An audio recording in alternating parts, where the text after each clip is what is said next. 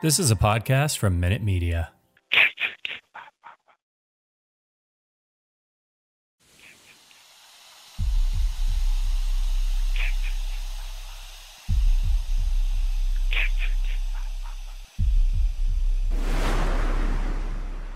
Warning, the following content may contain elements that are not suitable for some audiences. Viewer discretion is advised. Hello, kiddies. This is yours duly, John Kassir, the voice of The Crypt Keeper. And you're listening to Slasher Radio.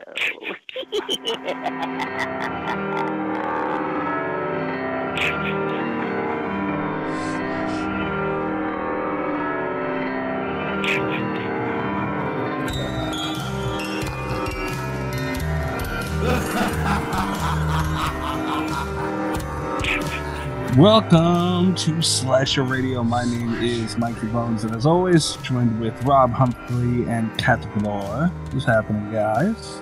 Not much. How's it going? What? What was that? I don't know. Okay. We had a week last week. We're back. Mm-hmm. We did. I listened back to the episode. Got mad all over again. When you listen to it again, it gets crazier, doesn't it? Yeah. Because at first you think, well, maybe that was just a fever dream. And nobody really said those things. Yeah. But then it turns out all those things were actually said. We got those on tape, guys. Yep. Those are recorded takes now. And he's not even ashamed of himself. No, he's on Twitter defending these. Yep. Yeah, he got into an argument with somebody, and he said to him something like, "You just joined Twitter a couple months ago. You better sit this one out, Junior." I said, "Oh shit!" I saw that. The guy had the best response to it. We're obviously talking about last week's episode, where camp counselor Greg came on for his horrid hot takes, and the guy had the best response. He's like, "Oh, so you've been saying crazy things like this before I got on here? You have no idea." No idea. Yeah. So yeah, we had that was an interesting episode last week, and we turned some heads on Twitter with Greg's takes, and it was interesting discussions. It was interesting. Yeah, that's a word. Mm-hmm. Yeah. This is indeed a word. But yeah, so we're back this week. We're getting a little bit more because we had Murder Madness, and then we had some guests on, and Patreon pick, and all those things. So we haven't had really just a chill out regular episode in a while. Mm-hmm. I'm looking forward to this one tonight.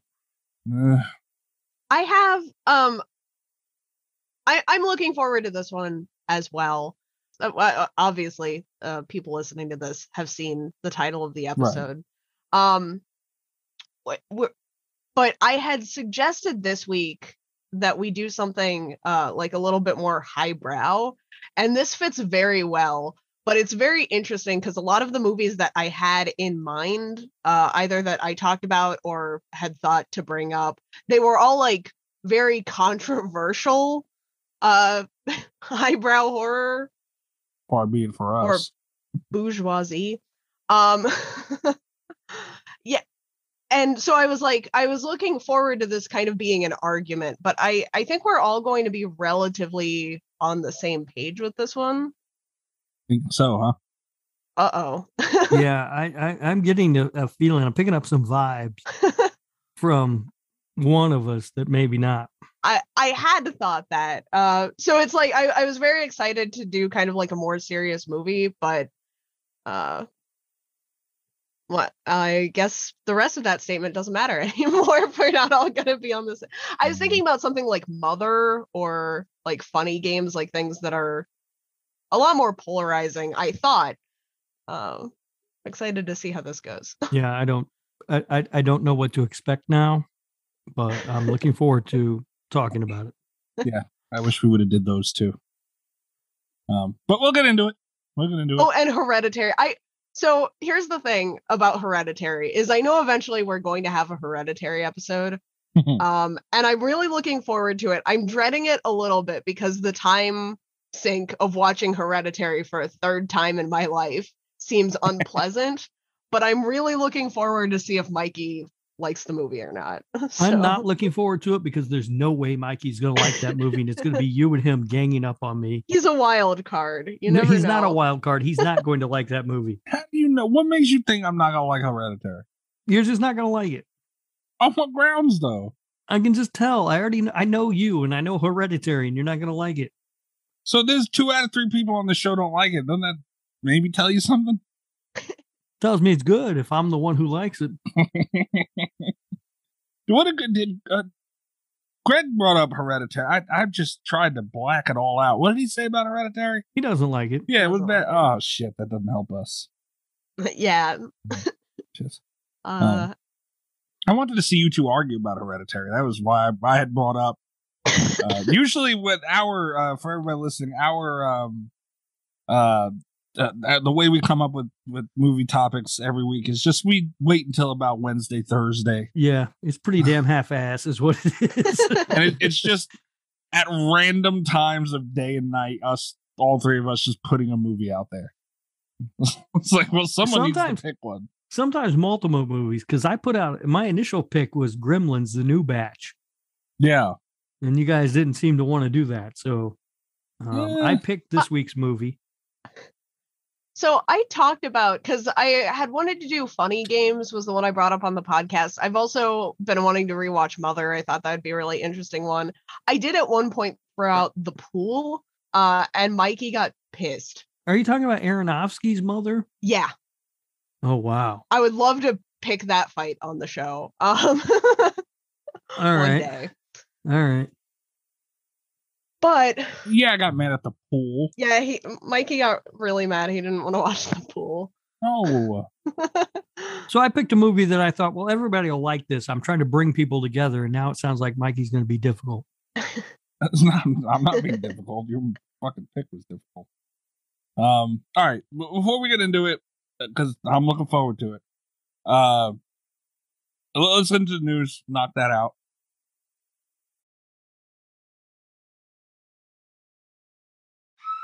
It's time to hump the news with Rob Humphrey. He's not a genius.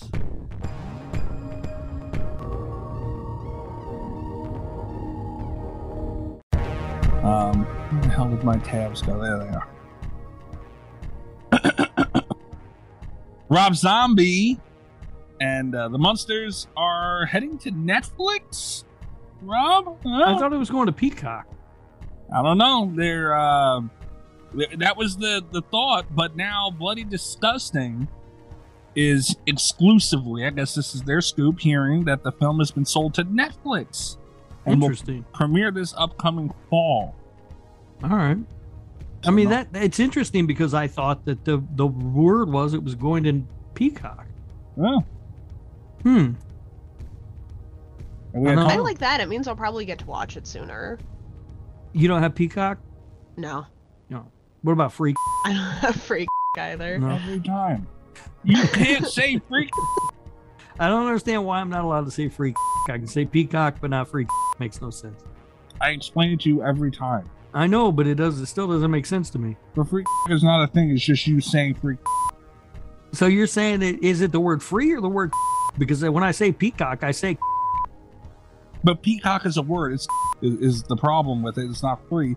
But Peacock makes it okay. You just saying is not acceptable. I'm not allowed to say or Freak. No. But I can say Peacock. You say Peacock, yeah. What about pre?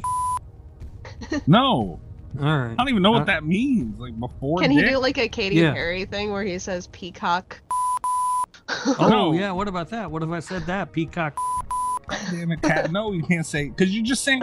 She gets away with saying it extra time. If Katy Perry ever came on the show and said it on here, she would get bleeped too. I don't give a fuck who you are. Right. I don't know why I can't even say freak on my own show. You know, every time I have to open another folder, look for the fucking bleep sound effect, to fucking put that in there over and over and over and over again. Every time you do this. All right. Well, it doesn't matter because it's not going to be on Peacock or Free. It's going to be on Netflix. Sounds like. Yeah. So we did all this for nothing. Can I say Netflix? Why wouldn't you be able to say Netflix? I don't know. What about Netfucks? You can say fuck on here, so yeah, Okay. you can say Netfuck. All right. I don't know what Netfucks is, but I think I'm going to start my own streaming service now. That'd be incredible. It's like Netflix and chill. Ooh, you'd probably make a good amount of money with that. Yeah. Yeah. Yeah. But yeah, I mean that's more people will see it, which is good, and I think it'll. I want somebody to dethrone fucking Texas Chainsaw for Netflix's. Like, it was their most watched, whatever the hell, and it. God damn it! Maybe the Munsters will do it. I don't know if the Munsters will do it, but maybe. We'll see. Rob Zombie's The Munsters might do it. We'll see. We will see. We'll see. There's gonna be some rednecks on Netflix. What's going to be better, TCM 2022 or Rob Zombie's The Munsters? Oh, stop it! Rob Zombie's The Munsters all day long. So that's that. This is sad. The next thing I wanted to talk about was Ernest Scared Stupid director John Cherry has passed away. All right. That's sad. Well, it is sad. Damn. What else did Mr. Cherry make? Do we know? Let me give it a look. That Ernest Scared Stupid though is like one of my I love that helped get me into horror too. That kind of like ushered the rest of it in. You know what I mean? Mm-hmm. This is like that thing, man. I wore that VHS out. All right. So looking at Mr. Cherry's filmography, it looks like he did the majority of the Ernest movies. Yeah. He did Ernest Goes to Camp, Ernest Saves Christmas, Ernest Goes to Jail, Ernest Scared Stupid, Ernest Rides Again, Slam Dunk Ernest, Ernest to Africa, Ernest in the Army, The All New Adventures of Laurel and Hardy in Love or Mummy, and then Pirates of the Plain. He was also an actor in Ernest Goes to Africa and Ernest in the Army. So Brave one to step in front of camera on those movies. yeah, he worked with Ernest a lot. It would have seemed. Okay. Well, yeah, I mean that's sad. He passed away. I don't hold Ernest Scared Stupid in that special place for me because I don't have the nostalgia for it. I was in high school at the time that came out, so I thought I was too cool for that. I did watch Ernest Scared Stupid, though my kid really enjoyed it when he was younger. So you didn't like it? Yeah, I mean, I do have those nice memories of it watching it with him. You know what I mean? Cool. Now, Ernest Goes to Camp, came out when I was in like elementary school, and that was a big deal. Yeah. So yeah, some of these Ernest movies, Ernest Goes to Camp, Ernest Saves Christmas, those two were really the ones where I was like a kid and enjoyed. Right. After that, not so much. But yeah, I mean, like I remember watching Ernest Scared Stupid with my son when he was younger, and he really enjoyed it. So I got those memories of it, I guess. I kind of like Rob. I don't really have the nostalgia for it. I saw it as an adult or right around there, maybe like late high school. But I do think it's well done, and I think that's sad. I guess it was kind of because Rob's a little older than me, Kat's a little younger than me, so I guess I was in that little sweet spot for Ernest Scared Stupid. It makes sense. Yeah, wore that shit out, boy. Love that one. Next up that I want to talk about is Scream 6. There's a bunch of actors been confirmed this week are coming back. Five Cream Part 2, please. Why? Yeah, let's take this seriously, Mikey. We're come on, doing call a by new its name. segment. Like he just says it with the please at the end too, like it's not going to. That's his name. No, it's literally not. What about Six Cream? Is that his name?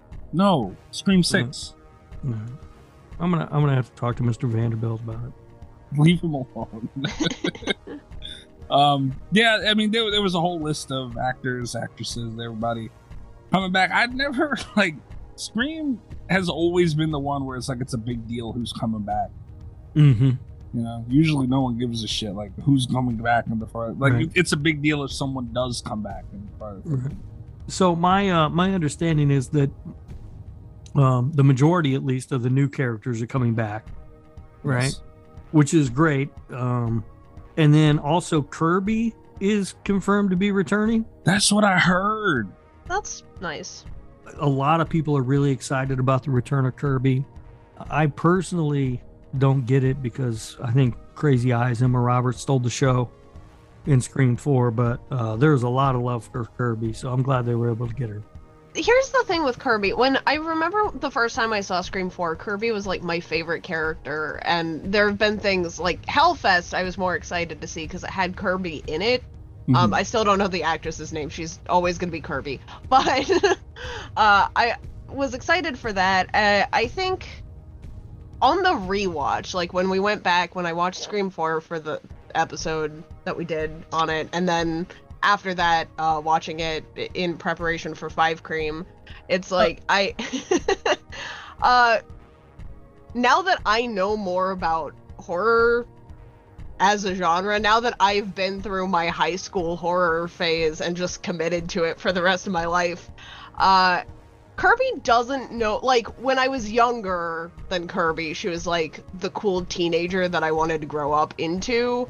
But then when I was that teenager, it's like Kirby doesn't know that much about horror, and she was really bad in survival situations. And I like her a little bit less than I used to. You That's know? fair. Yeah, that's. I didn't hold her as she's a cool character, but I've Okay. been on like both sides of that yeah, thing now, and I like her. No hate on Kirby for me, but just not get carried away. Right. But she's not Jamie Kennedy. I'm kind of in that same boat. Like, she seemed like a fine character, but whatever.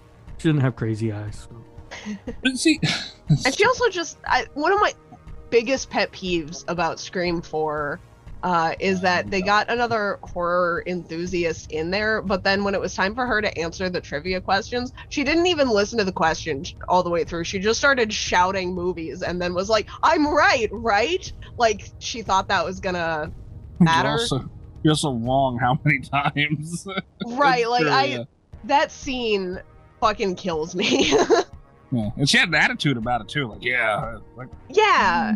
And it's like, what do you think you're proving here? all right. Yeah. See, I think they should have held on to that. I know it's a sell, I get it, but I don't know. It would have been nice to just show up and be like, "Holy shit, fucking Kirby!" But it would have been a bigger deal to me. I don't know. What did I have next? Oh, Terrifier 2. Damien Leone previews gruesome return of Terrifier character. Rob, did you see this at all anywhere? I don't even know who Damien Leone is, and no, I He didn't know. plays art. I thought that was David That was- Howard Thornton. Yeah. Oh, right, director. My bad. All right. We didn't do drink roll call. Oh yeah, drink roll call. I was going to do it after the news, but Okay, well, we'll wait then. Yeah, I'm Okay. intoxicated. Point being. so am I. So, I just sent it to you guys on Twitter, Hold on.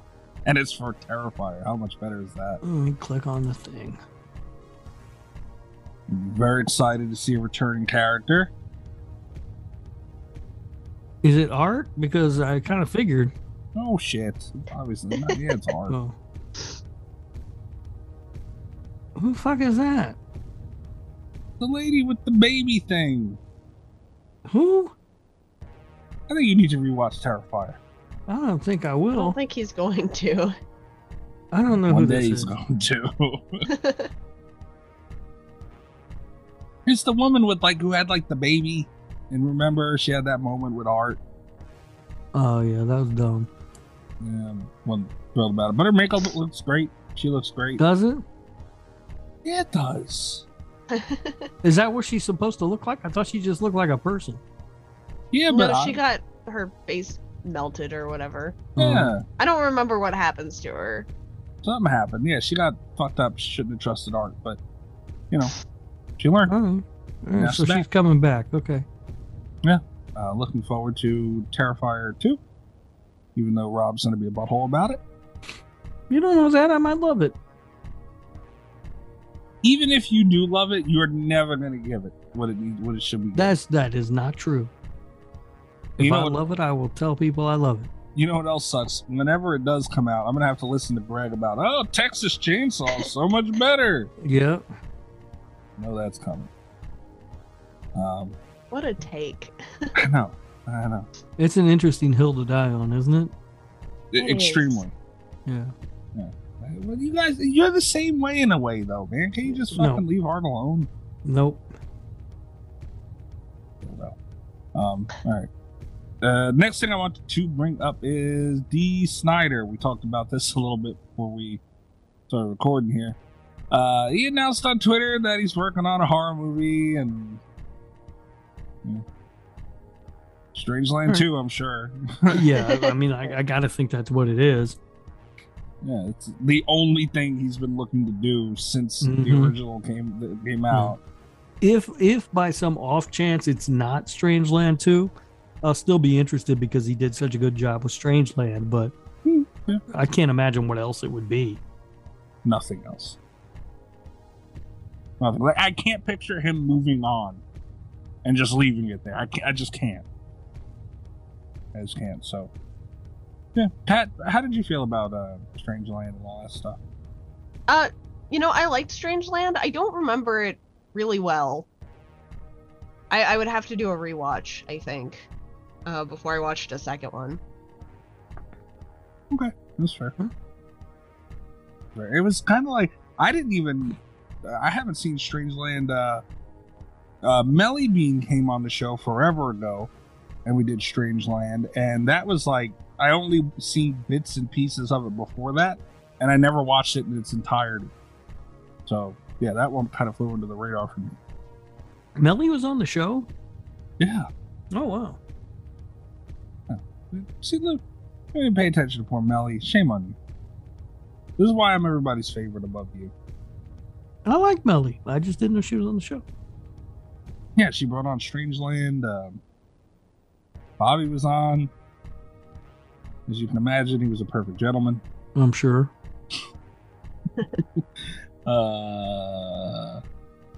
Okay, the last thing I wanted to bring up, and I guess I gotta send it to you guys on Twitter because I'm sure you missed it. I'm sure. This is worth it. Texas Chainsaw Massacre, the game. There was some actual clips of in-game stuff released. I am blown away at what they were able to recreate with this game. I can't wait. There is a video that came out, and it was like shots of the movie and shots like clips from the game. And it's mind blowing. It does look really good. It does. I know it's not going to change you guys' stance on whether or not you get it, play it, whatever, but their passion for this genre, it's like, that's what every game company should be doing. Do you have any opinion on it, Rob? He got mad. I'm still watching the video. Oh. Excuse me. All right. No, it looked good. Yeah. That's good. That was cool. Yeah. So. Side-by-side comparison of like shots from the movie to the video game. And they look great. Yeah. I mean, I never doubted that Gunn was going to do an amazing job with the game. It's just not the kind of game I'm going to play. Right. Yeah. Goddamn, man. And Evil Dead had come out. I've been playing Evil Dead. Mm-hmm. That's a lot of fun. Oh, I didn't send you guys. Let me see if I can find it while I'm talking about it. The Savini skin that they have on there. Looks like a little like perverted. I don't know. Yeah, it's like a little BDSM kind of. Hold on. Tell me if you guys see it. Probably not, you sicko. No. A friend of mine agreed too. It looked like he's just in a. I don't know. It's just very, very. That looks like he's wrapped in duct tape. Right, but in a kinky way.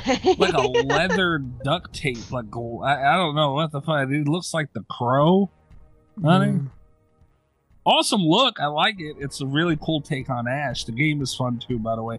Like I was telling a friend of mine that like the Evil Dead game is great. Like I love it. It's a lot of fun. I have a good time on it. Very complicated, still learning it. But that Texas Chainsaw game, man, that's gonna be the fucking one. That one's gonna be the mind-blowing one. And you know, these images I think back that up. Personally, I think it's going to be the Quarry. That's going to be the one. Well, that's fair. That's super fair. Boy, it looks awesome. Yeah, and Texas Chainsaw does look awesome. I'm not going to deny that. It's just not the kind of game I want to play. That's fair. I'm looking forward to watching some streams of it, though. Nice. Yeah, I'm looking forward to the watching setting Mikey looks get amazing. killed by Leatherface. I'm sure it'll happen. But yeah, I still have a heavy Friday the 13th in my gaming rotation. So Evil Dead did not knock that out entirely. Yeah. Fun game. Got my ass whooped. That you would have liked if I would have streamed that well. Oh, I wish. Yeah. That's all I have for the news, I think. Yeah, that's it. Mm.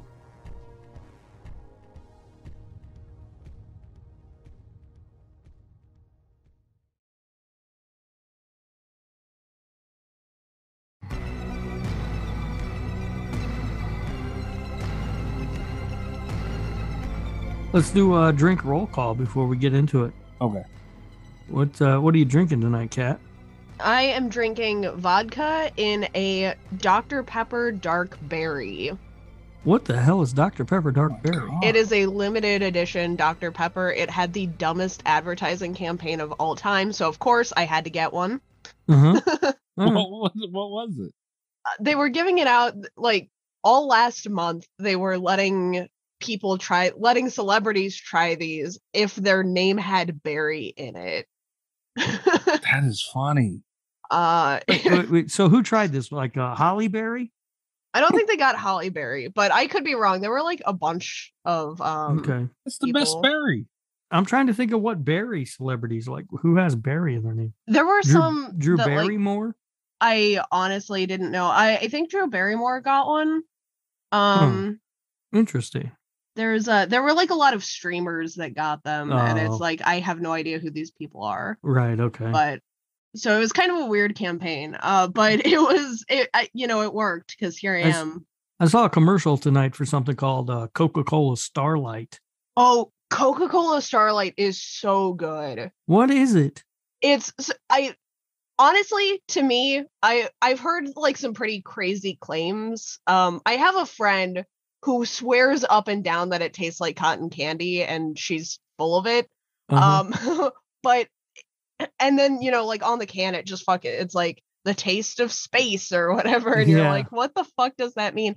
To me, it just tastes like Coke but less sweet. But your friend says it tastes like cotton candy. My friend swears up and down that it tastes like cotton candy, and I almost didn't try it because it's like that sounds terrible. Yeah, I wouldn't Yeah. do that.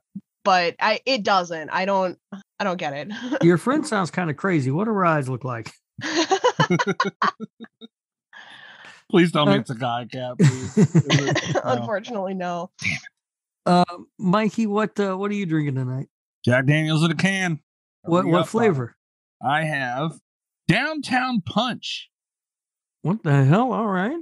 It's in a pink can. It's got like a grapefruit picture on it, and shit's good, man. All right, Downtown Punch. Oh, and Okay I for that. also re-upped on my gummies. All right. I got a new strand. I think it's called strand. I don't know what they call them for gummies, but it's no longer Delta 9. It is THC 0, and I'm in love. All right. All I'm gonna say. All right, good for that. Yes. And I tonight am drinking margarita in a can. Holy Yay! shit! Yeah, I am already loaded.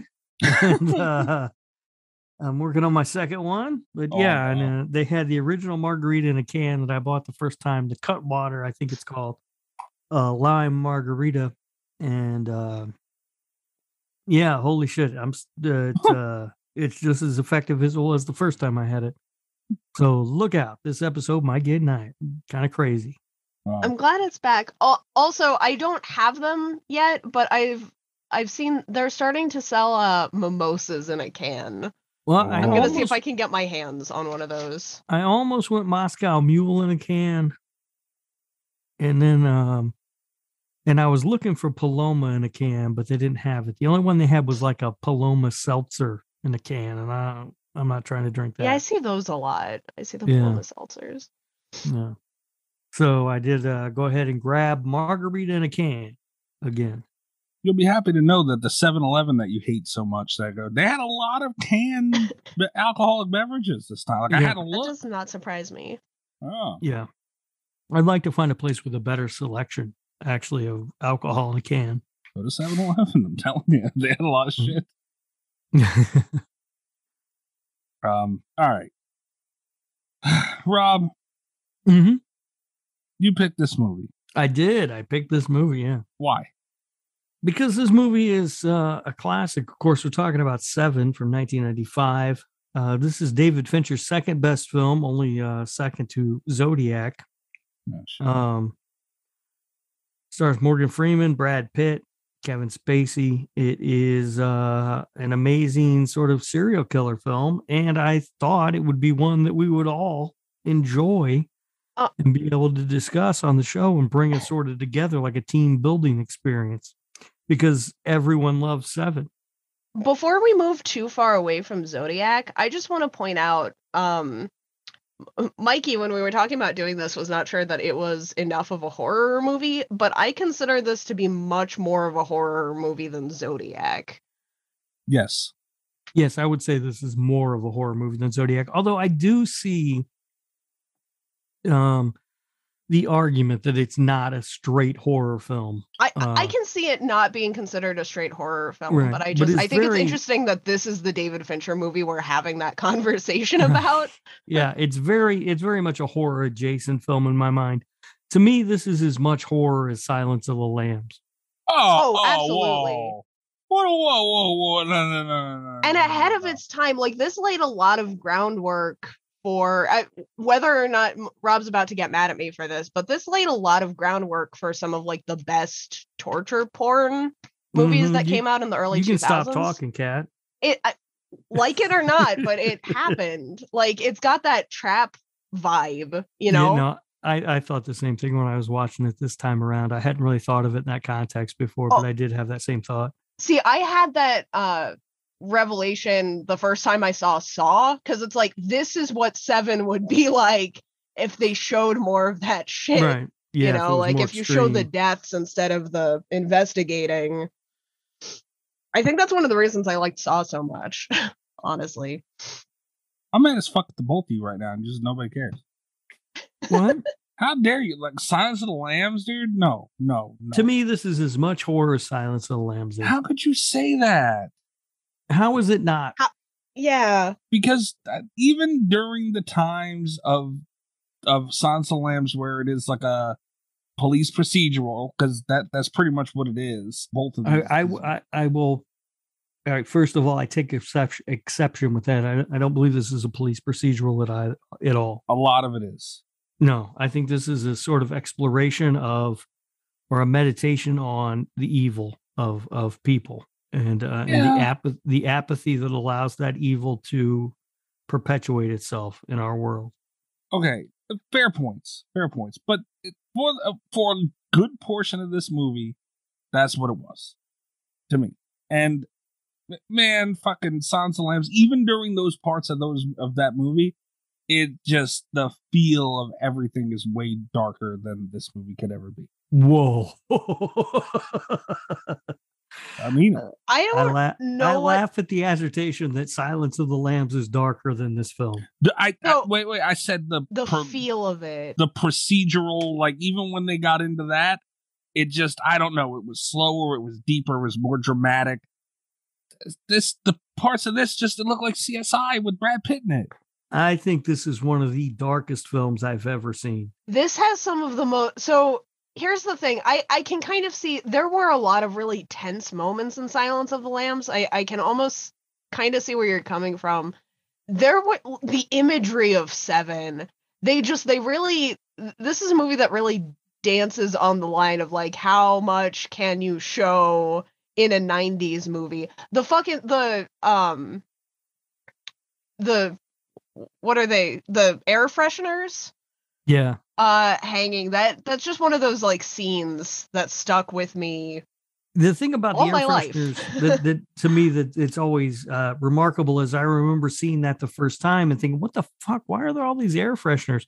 Because you don't see anything other than the air fresheners. Yeah. To me, first of all, let me say I love Silence of the Lambs. It's a great movie. Can't tell. So I'm not trying to shit on Silence of the Lambs. I think it's a wonderful film. Jonathan Demme did a hell of a job making that movie. I think it's terrific. But to me, this movie is just as much of a horror film as that one is. And I find this one to be much darker and much more of a bleak film than Silence of the Lambs. This one scares me more. I wish I could slap the shit out of you right now, Rob, for saying that. Like that one is like, to me, that's like a Gregism. Really? To me, yeah. I mean, You might okay. be the Greg here, Mikey. I don't think Greg. I can see in its entirety, this went above and beyond what Silence of the Lambs did. But, and I'm saying in certain areas, even without that shit, even without having all that in there, all the extra, like, the effects were really good in this movie too, by the way. 7. I'll give it that. I'm not saying it's a piece of shit. I'm not sitting up here saying that, but I don't know, man. Like that whole to like Hannibal Lecter himself, dude, is so fucking creepy. And I guess it's more to the imagination because 7 shows you a lot more than Silence of the Lambs did, but I don't know. I just, it felt like CSI New York with fucking Brad Pitt and Morgan Freeman. Oh man, I don't know how you could say it. I love everything about this movie down to the opening credits. I think the opening credits to this film are like the greatest opening credits ever. They're gorgeous. And They're also, I had forgotten about the soundtrack. I really love the soundtrack to this movie. Yeah. And the guy who did the opening credits, this is just a little trivia I found about this movie.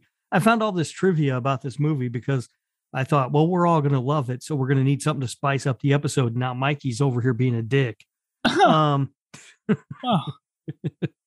But the opening credits, they got a guy who was an intern on the film. He was like a student, I think, at NYU or something.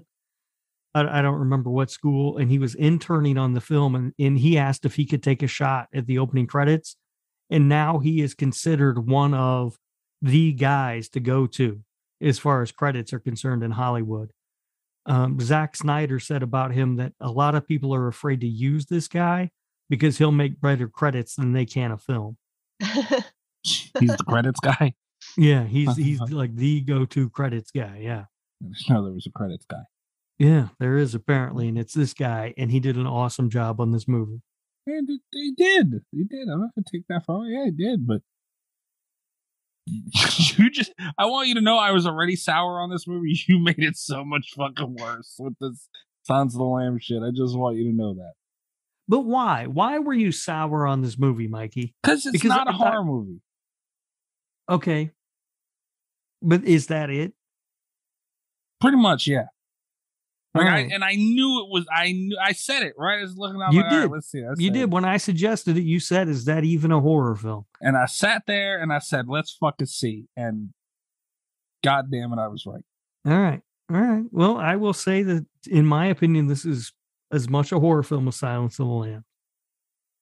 I hate you so much. That might be the worst thing I've ever heard you, like, to piss me off the most. That might be What? I don't understand what the difference is. You already said this one shows you more. But without Silence of the Lambs showing you much, it's still, to me, still miles ahead of what this is. All right. Just the way I see it. Personally, that's how I see it. But like I said before, they did show you. Okay, out of all the fucking police procedurals that there have ever been, I also want to point out I still have not sat down to see Spiral. Don't know when the hell that's going to be. I'd imagine that this is very much what that was like. No. No. At all. Okay. No. No. Okay. Not at all. Although Well, I would not be at all surprised to find out that this was an influence of Spiral, but they missed the mark. Yeah. Because it does have that kind of, it's a lot more focused on the procedural aspects, and it shows a lot less. This But- is what Spiral wanted to be, maybe. Yeah, Okay. I could see this being like the goals for Spiral. Right. Let me ask you this, Mikey. Let's forget about whether or not Seven is a horror movie. We're not Okay. going to agree on that. Let's forget about that for a second. As a movie, did you like it? Did you like the characters? Did you like the story? Yeah, the story was cool. Yeah. See, and I think that's the thing. Like, I'll kind of get stuck on something. Because, like I said, I had that in my head going in. I'm like, I know this is going to be. And then I'm waiting for it to turn into a horror movie. And it's not happening. It's not happening. And I'm more and more sitting there going, you son of a bitch. But as a movie, sure. But you got to keep in mind, too, I normally don't like movies like that. Like, I'm not the, fucking Right. Taken guy and all that Right, shit. right. Like you don't like good movies. I love good movies. But you don't like this one. That's what this is. This is a good movie. That's it. Nothing more, nothing Oh. less. Well, I mean, some would say it's a great film. That's getting carried away now. I mean, if you look at IMDb, this is on their top 20 films of all time. Didn't we? Oh no, I tried to ban Rotten Tomatoes. And Kat Yeah. said no. Yeah. Yeah, I've got some Rotten Tomatoes stuff today. I've got Yeah. some IMDb stuff today. I mean, to this wrap is up this with. is basically everyone loves this movie who sees it. That's why I thought that we would all love it. And to me, it's horror enough to justify being covered on the show. But I would apparently definitely- it's not. say No, that it it's is. horror enough. It's Yeah. Yeah. I mean, like Kat said, we did Zodiac. If we did Zodiac, we could do this. Yeah, but In to my be opinion. fair, I had never seen Zodiac. Had I known, I would have never suggested Zodiac. Right. But Zodiac is an amazing film. It's an okay movie. Because as great as Seven is, it's still David Fincher's second best film. So critically, you might be right. I do prefer Seven though. Seven has a higher place in my heart. All right. I also have a lot more nostalgia for Seven though, which Yeah. Yeah. What did you think of the ending, Mikey? First of all- go ahead. Before we get to that, let's have you seen this before? No. All right, because Kat, you clearly have. yeah. Yeah. Okay. I saw it in theaters. I've seen it a bajillion times. I love this movie. I was too Okay. young to see it in theaters, but I do have the collector's edition that looks like the composition notebook. Uh-huh. That's That was cool. fun. I Yeah, got to that's break cool. that out for the All right, first time in a Thanks for while. reminding me that I'm old, Kat. I appreciate it. Every chance you get. All right. So this was your first time, Mikey, Yes. right? Okay. All right. And what did you think of the ending? Yeah, I thought it was a pretty basic ending. I didn't like it. I actually noted the ending, that the ending sucked. And I noted that. Wait. I noted that before the ending finished. Like him in the car talking to him, like that soured me a little bit too, because I was like getting ready for this whole big fucking build up and this and that, and like how long are you gonna sit and talk to a guy in a fucking back seat? That's when I put the ending sucked, because I seen how much time was left. It was a decent ending. I mean, that whole lead up to it is a fucking womp. But Somerset even says that in the movie. Right. Yeah, I know. He says, we catch this guy. It's not going to be the devil. He's just going to be a guy. I know, and that's the fucking thing, because that's all it is. That's all. If it would, I think he should have been darker, crazy, or something. It's just a fucking dude sitting in the back seat. Yeah. Yeah, but that ending is so amazing. I won't call it amazing. He shot the guy in the back of the head, or in the whatever. He shot the guy in the head. Nobody Okay. won. Is Yeah, the but thing. he won. John He- Doffy. He went out to becomes show the Indy. last two bodies, and one of those bodies wasn't even dead yet, and he still fucking won. Okay. It was clever. It was okay. I didn't think it was anything. I was expecting more, maybe. All right. Well, the ending is the subject of a lot of controversies. Why I bring it up. How so? The studio hated the ending But they're smart. when the script was turned in, and they asked that it be changed, and there was actually an alternate ending written, which had John Doe, instead of killing Tracy, she was kidnapped by him, and then Somerset and Mills had to run off and try to save her before time ran out. Terrible. When they sent the script to David Fincher, they sent the wrong script to him, and they sent the original ending, which is the one that's in the film. And then he said that he would only direct it if they gave him the original ending, if he could do that. And they said, okay, but then they persisted to try to get him to change it. And Brad Pitt insisted that they keep the ending. And he said that if they changed the ending, he wouldn't do it. Well, that's a Brajol move right there. Yeah, they had a couple of different endings in mind, actually. There was the one with the kidnapping, and Brad Pitt insisted that they keep the original ending. And then for a while, there was a thought that maybe instead of having Mills shoot John Doe, they would have Somerset do it. But Brad Pitt argued that Mills had to be the one to shoot John Doe, that it didn't make sense for Somerset to do it. So they went with Mills. But then there was also another ending which had Mills shooting John Doe. And then it turns out that it wasn't really Mills's wife's head in the box, but a lookalike. And so he went to prison for shooting this man for no reason. And then Somerset gave Tracy his house that he had planned on retiring in the country so that she could raise their baby. See, I would have liked that more. See, No, that's way too convoluted. That misses the point of the whole. Yeah, but ultimately they went with the ending that we got. And that's the one that David Fincher really wanted to use, and the one that Brad Pitt felt they should use. David Fincher had just come off Alien 3, in which he was jerked around by executives at the studio so much that the film doesn't look like what he had originally envisioned. And he had decided that if they weren't going to let him make his vision for the film, he wasn't going to do it. At one point, he told someone he would rather die of colon cancer than make another movie after that. Damn. But the executives at New Line thought that the executives at Fox, who fucked with Fincher on Alien 3, were out of their minds. So they gave him a shot with 7. I just picture Brad Pitt standing by the coffee machine and hearing about the hard time he's getting with the ending. He's like, watch this. Right. Shut that shit all the way down. Yeah. So I don't know. Like, I feel like, boy, I'm really surprised that you don't like this movie, Mikey. This is not how I thought this episode was going to go. I really would have liked that other ending where dude, like, he goes to jail for shooting him for no reason. Cause like, I don't know. I can see in story wise how that doesn't go, but that would have been a more interesting ending to me. All right. So, Kat. Yeah. Let's circle back around then to, is there anything about 7 you don't like? I have 2 problems with the film. I want to see if you hit on either of them.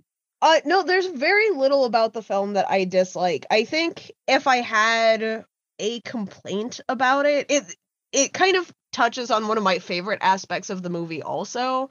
But it is very pleasing for literary nerds up to a certain point. I'm actually really glad we're talking about it this week, because I'm taking a class right now on Dante's Divine Comedy. Of course you are. Which is because that is the most Cat thing ever. Well, it's a pretty big theme in this movie. There's a lot of correlation, and I really appreciate aspects of it, but and they bring it up in the movie. Like, they were aware that it was kind of a problem. He takes influence from a lot of these books, Paradise Lost, Divine Comedy. The Canterbury Tales was mentioned, which I was surprised by. I was surprised by that too. A bit confused, perhaps. Yeah. But like, they have this list of books, and then they point out correctly in the movie that it's that even though he's supposed to take all these inspirations from this, and they have like the library scene, and they have a lot of like the same thematic crossover, the crimes are approached in a very different way, and as they pointed out, a very different order than what you would expect, I think, having like studied Purgatorio, Mm-hmm. you know. Okay. So that kind of it irked me a little bit, especially because I think they could have done them in the same order, you know. Okay. I don't know. My problems with the movie, there are two of them, and they're much simpler than what you stated. The first one is that Oh, was one with the leather shop? no. Okay. One of them is the cop in their, I believe they're riding in their car, Somerset and Mills, and they're talking about whether they've ever pulled and fired their gun before or not. And Mills tells a story about them going on a raid, and he sees a guy go through the door, and the suspect or whatever they're trying to apprehend opens fire, and it hits him in the arm and spins him around like a top. And then he talks about how he rode in the ambulance with the guy, and the guy died right there. And I'm just like, who dies from a shot in the arm? Like that doesn't make sense to me. And then also a bigger problem that I have, a bigger issue that I have with the movie, is that we spend 2 hours with these cops as they do this investigation, following them around. And none of their police work really pays off that much, because at the end, John Doe just turns himself in. Right. In that way, it is a lot like Spiral. Yeah. And I do feel like that's a bit of a letdown. That's fucking dumb. He just turns himself in instead of them catching him. Now, they do cause him to speed up his timeline some.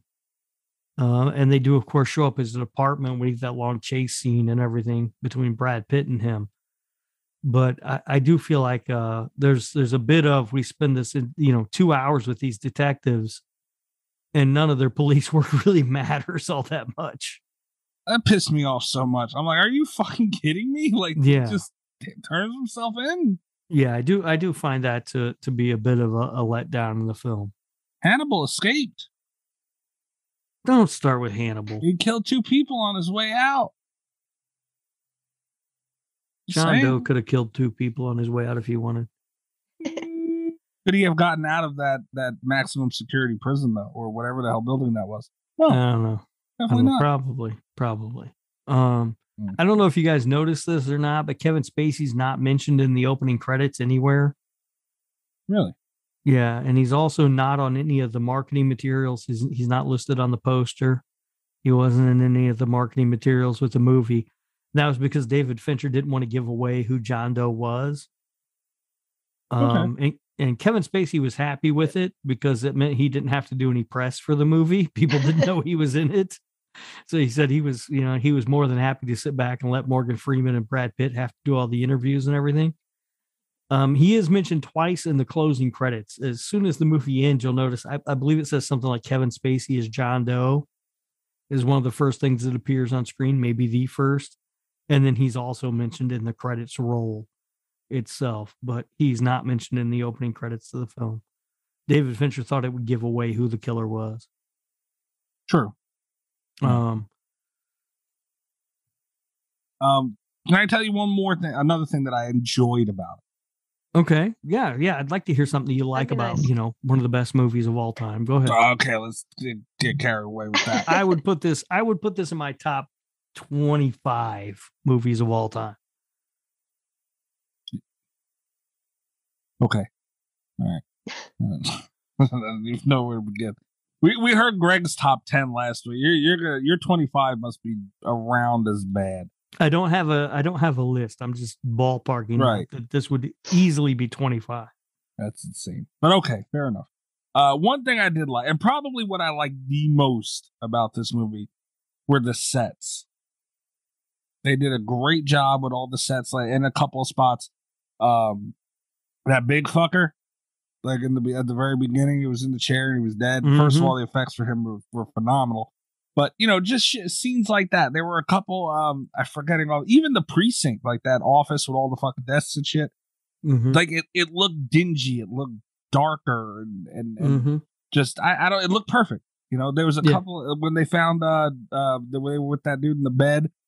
with all the notes and shit, whatever hanging from the ceiling. It looked great. Like shit like that. I love it. Everything about this movie was supposed to be bleak. Yeah. That's why it rains the entire movie. Oh, The yeah, I only didn't time, notice that. the only time there's not rain is at the end, the final scene when they're in the desert. It rains the entire time in this film. And that worked out for two reasons. One, they said it added to the bleakness, but the other thing was that they didn't have to worry about bad weather that Well, way. sure. Yeah. It wouldn't cancel a shoot. If it was raining, they would just let it rain. If it wasn't, they would create their own rain. How did Rob?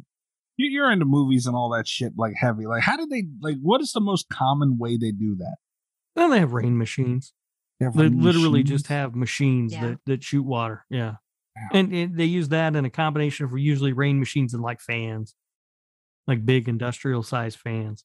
Not to bring up a hose, but like I would just think you just had some dude with a fucking hose, like Yeah. a couple feet. I mean, back from sort the of, camera. almost. Yeah. I mean, they just Essentially. have, yeah. Shoot them in the um, machine.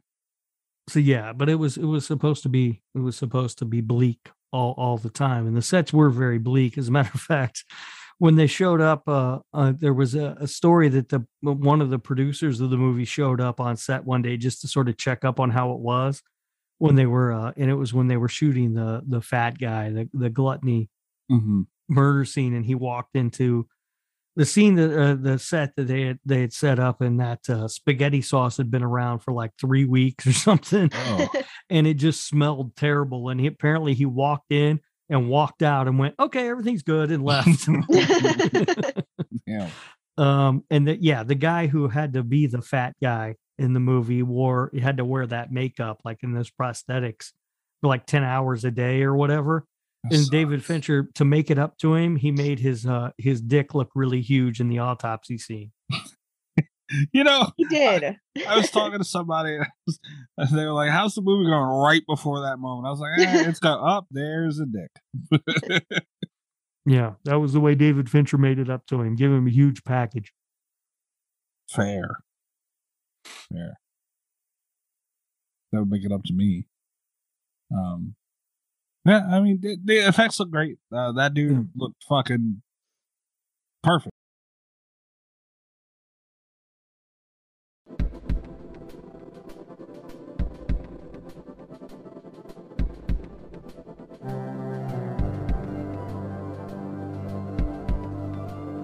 I think that was a great way to start too, because I don't know, like the effects that they did on that guy, like embodied what they were trying, like what that whole movie was supposed to be, perfectly, in my opinion. And like that's kind of like, I seen that and I got excited. I was like, oh shit, okay, but then it fucking slowed down. Police work, fucking Brad Pitt. I don't know. Dude, you can't put somebody as handsome as Brad Pitt and someone who talks as perfectly as Morgan Freeman and me to think it's a horror movie.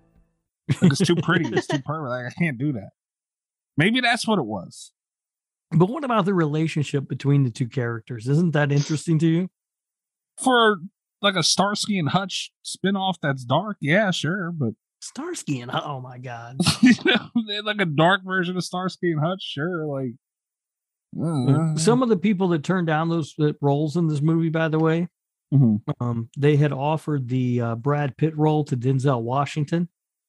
He turned it down because he said the script was too dark and evil for him. The Morgan Freeman role of Somerset had been offered to Al Pacino, who turned it down because he was already committed to making City Hall.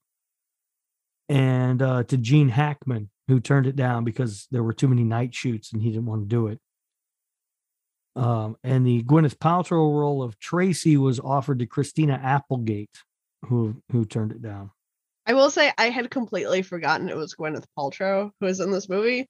Yeah. And that was a bit of a shock. She didn't want to do it at first, and then they cast Brad Pitt, who was her boyfriend at the time, and David Fincher said, "Can you get Gwyneth Paltrow to meet with me?"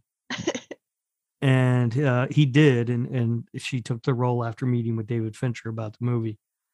So yeah, sort of a roundabout way of getting Gwyneth Paltrow on the movie. I would have think liked saying it's a Denzel. dark Starsky and Hutch is sort of Sacrilegious. really, really, really underestimating what this movie has I'm exaggerating. with the relationship between Somerset and Mills. I think it's very interesting. I find the relationship between those two characters to be infinitely fascinating. I have felt like when I was younger and I watched this movie, I'm much more related to Mills and his character and the way that he went off sort of emotion and anger or whatever. And now that I'm the oldest man alive, I feel like I much more identify with Somerset and Morgan Freeman's sort of viewpoint on the world. I think there's a lot more to this movie than you're giving it credit for, Mikey. And like I said, I'm having fun with it a little bit, but not exaggerating. But okay, you see that type of dynamic in most cop movies.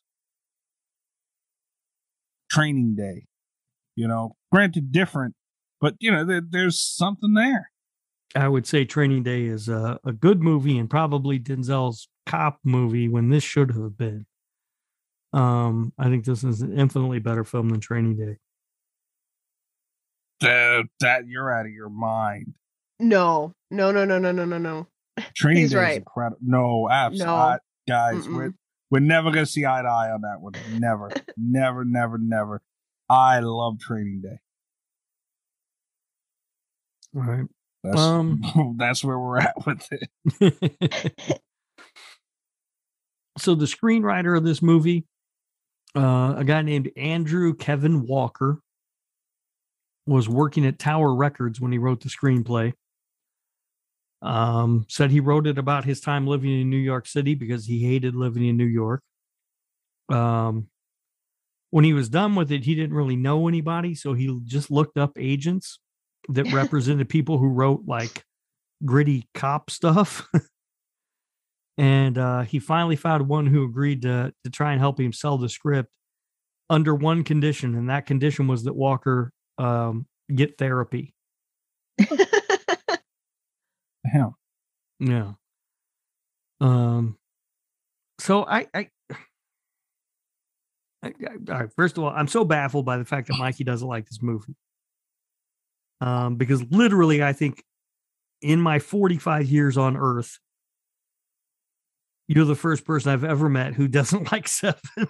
It's not that I don't like it. It's just I watched it waiting for a horror movie, man. And it wasn't there. It's like, damn it.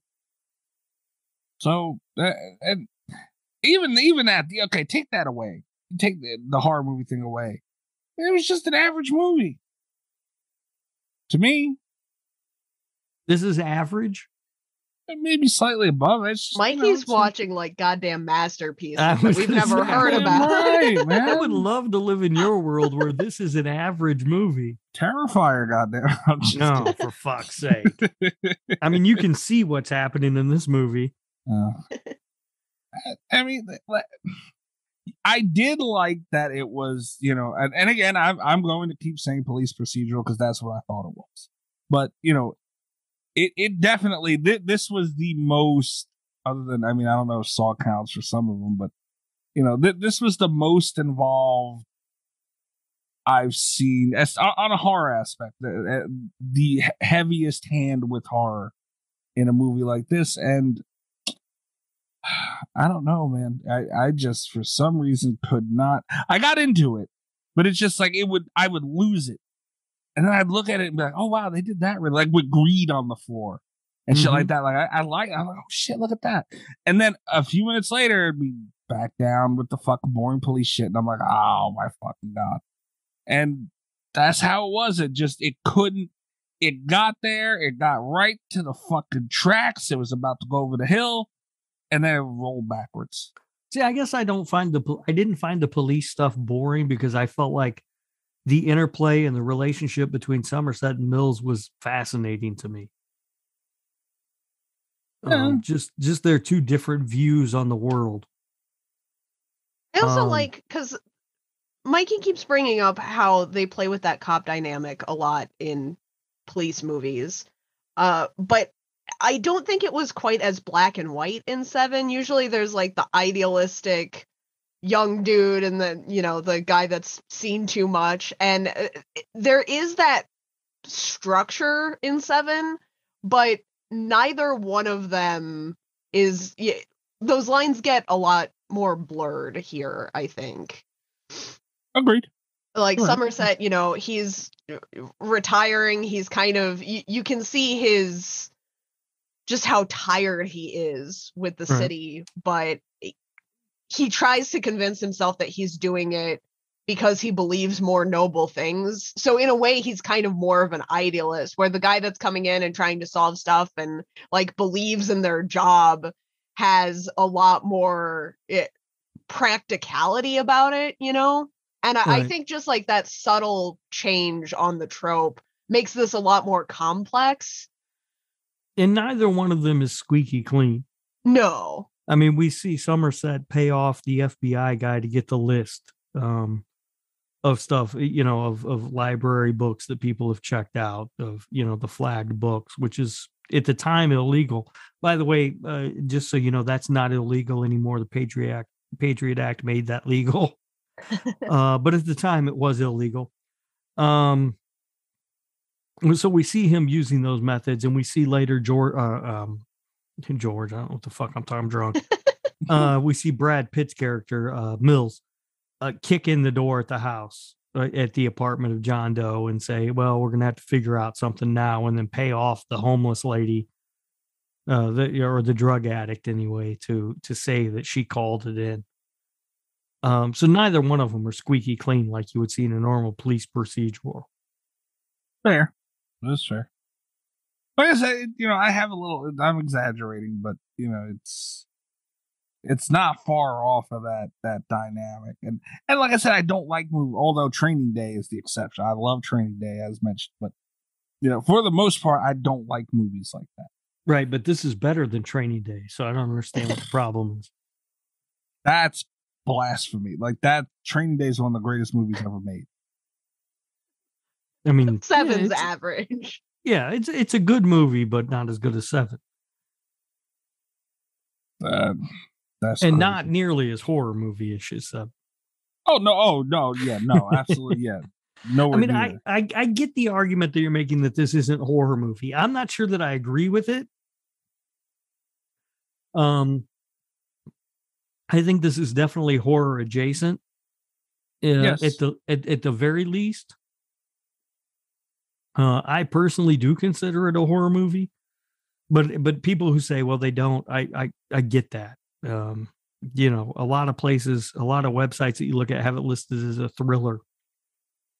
So I can understand that argument. To say that it's not a good movie, though, I mean, I don't get that at all. It's not a great horror movie. And I guess I could say it's not, because I could, look, I don't think it's a quote, what people like, if you were to go down the checklist, horror movie. Right. But I can, like, I'm not mad at you for saying it is. Okay. I mean, and I'm not going to argue with you saying that you Right. don't think it's not either. I'll be, I get that. It has enough, like you said. Right. But I'm just trying to really figure out what your problem is with it, because the story is interesting. The characters are interesting. The performances are interesting. It's shot beautifully. Everything about it is good. I don't understand. Also, I feel like I'm going to jinx this by bringing it up, but Mikey, you're always like very quick to point out how long movies are. Yeah. And this didn't you aren't the one bringing that up. I was shocked, even having like just sat down to watch Seven again. I was shocked when it ended and I saw that it was over 2 hours. Like it went by so fast. It didn't for me. I mean, I noticed. Were you bored? A little bit. Dream, but what? I mean, oh. But like that's like the worst part of it, like the most bored I was that car ride at the end when he's talking in the back, and that should be the last fucking time that I'm bored, and that stuck out to me so hard. I was like, why is this part here? Who thought in a 2-hour movie where you could shave time, you didn't think to, cut that a little bit? I like the car ride at the end. I don't know what your problem was with it. I mean, I get it if you were expecting something more than just a guy, but we had already been told earlier in the movie that this is just going to be a guy, no matter what. But how many just a guy? Like Hannibal Lecter was just a guy. Right. It's just a guy. But that was such an interesting character and everything. This was just some dude. Like in every way imaginable. It was just some dude. Kat, help me out here. I'm baffled. I'm just as confused as you. I thought, like you said, I wasn't the one that picked this, but I was kind of excited because I thought we were going to come together for 7. You thought. I did. You thought. It's literally one of the best performances of Brad Pitt's career, one of the best of Morgan Freeman's career. It's made by David Fincher, one of the best directors of our time. I don't know what more you expected. I don't know. The ending was lackluster. After all that, the ending. Certainly you're not talking about what's in the box. What's in the box? One of the most iconic ends. One of the most And can I well-known ends. I thought, and I would have sworn if you had asked me, I'd have bet $1 bajillion on the fact that we saw her head in the box, and we don't. Right. That would have been cool. But it didn't matter to me. It still works. There's that flash of her, and we see Mills struggling because he knows what the right thing to do is. Right. But he does it's hard to say it's not the right thing when he shoots him, but he does that thing anyway, which isn't quite the right thing. Yeah. Yeah. That's what it is, man. That's how I feel. Doubling down. Do you guys foresee me do you think I'm going to get in trouble on Twitter for this? Yes. Also, yes, because I everyone would pay loves this movie. Cash money for you to read Dante.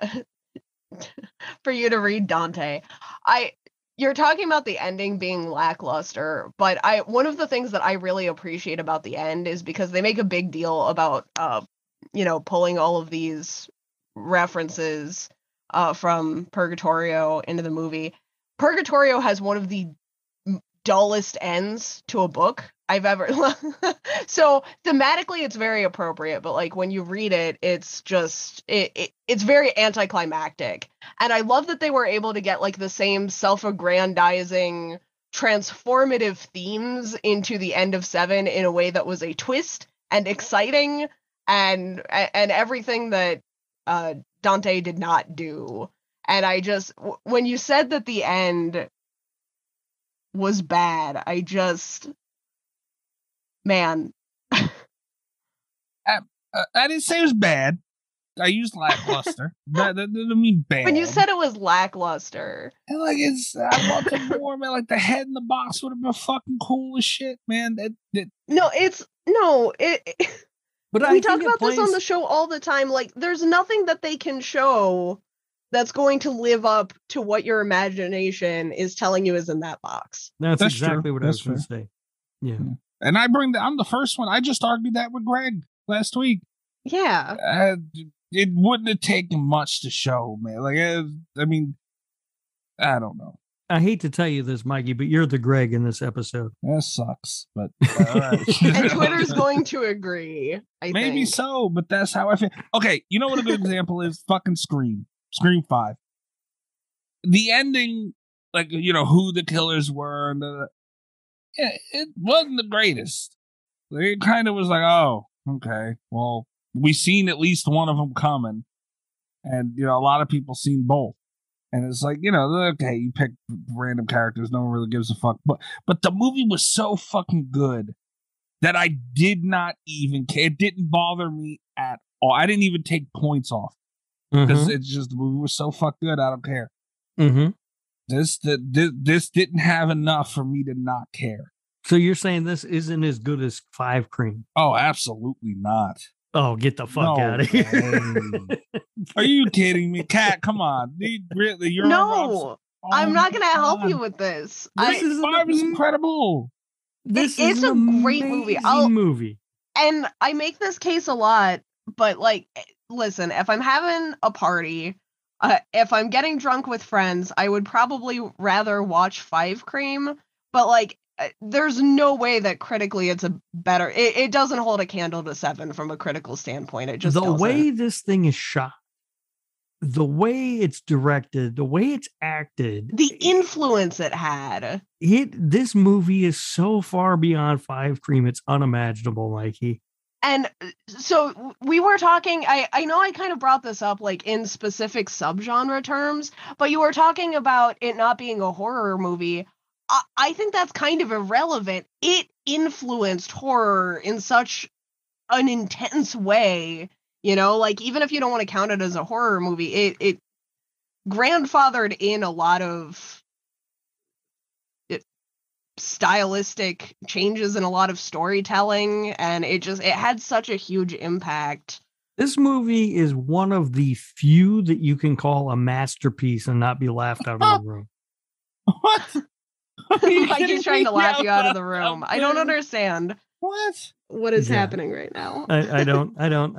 I'm so baffled by the fact that we don't all love this movie. I want you to both know. Jesus is listening to both of you. All right. I was so prepared to come into this movie and not have much to say about it because we were all going to be sucking its dick that I had all this trivia lined up about it. So here's the thing. I keep coming back to this as well, but it's like, I just feel like if we were going to have this fight with Mikey, it would have been about Zodiac.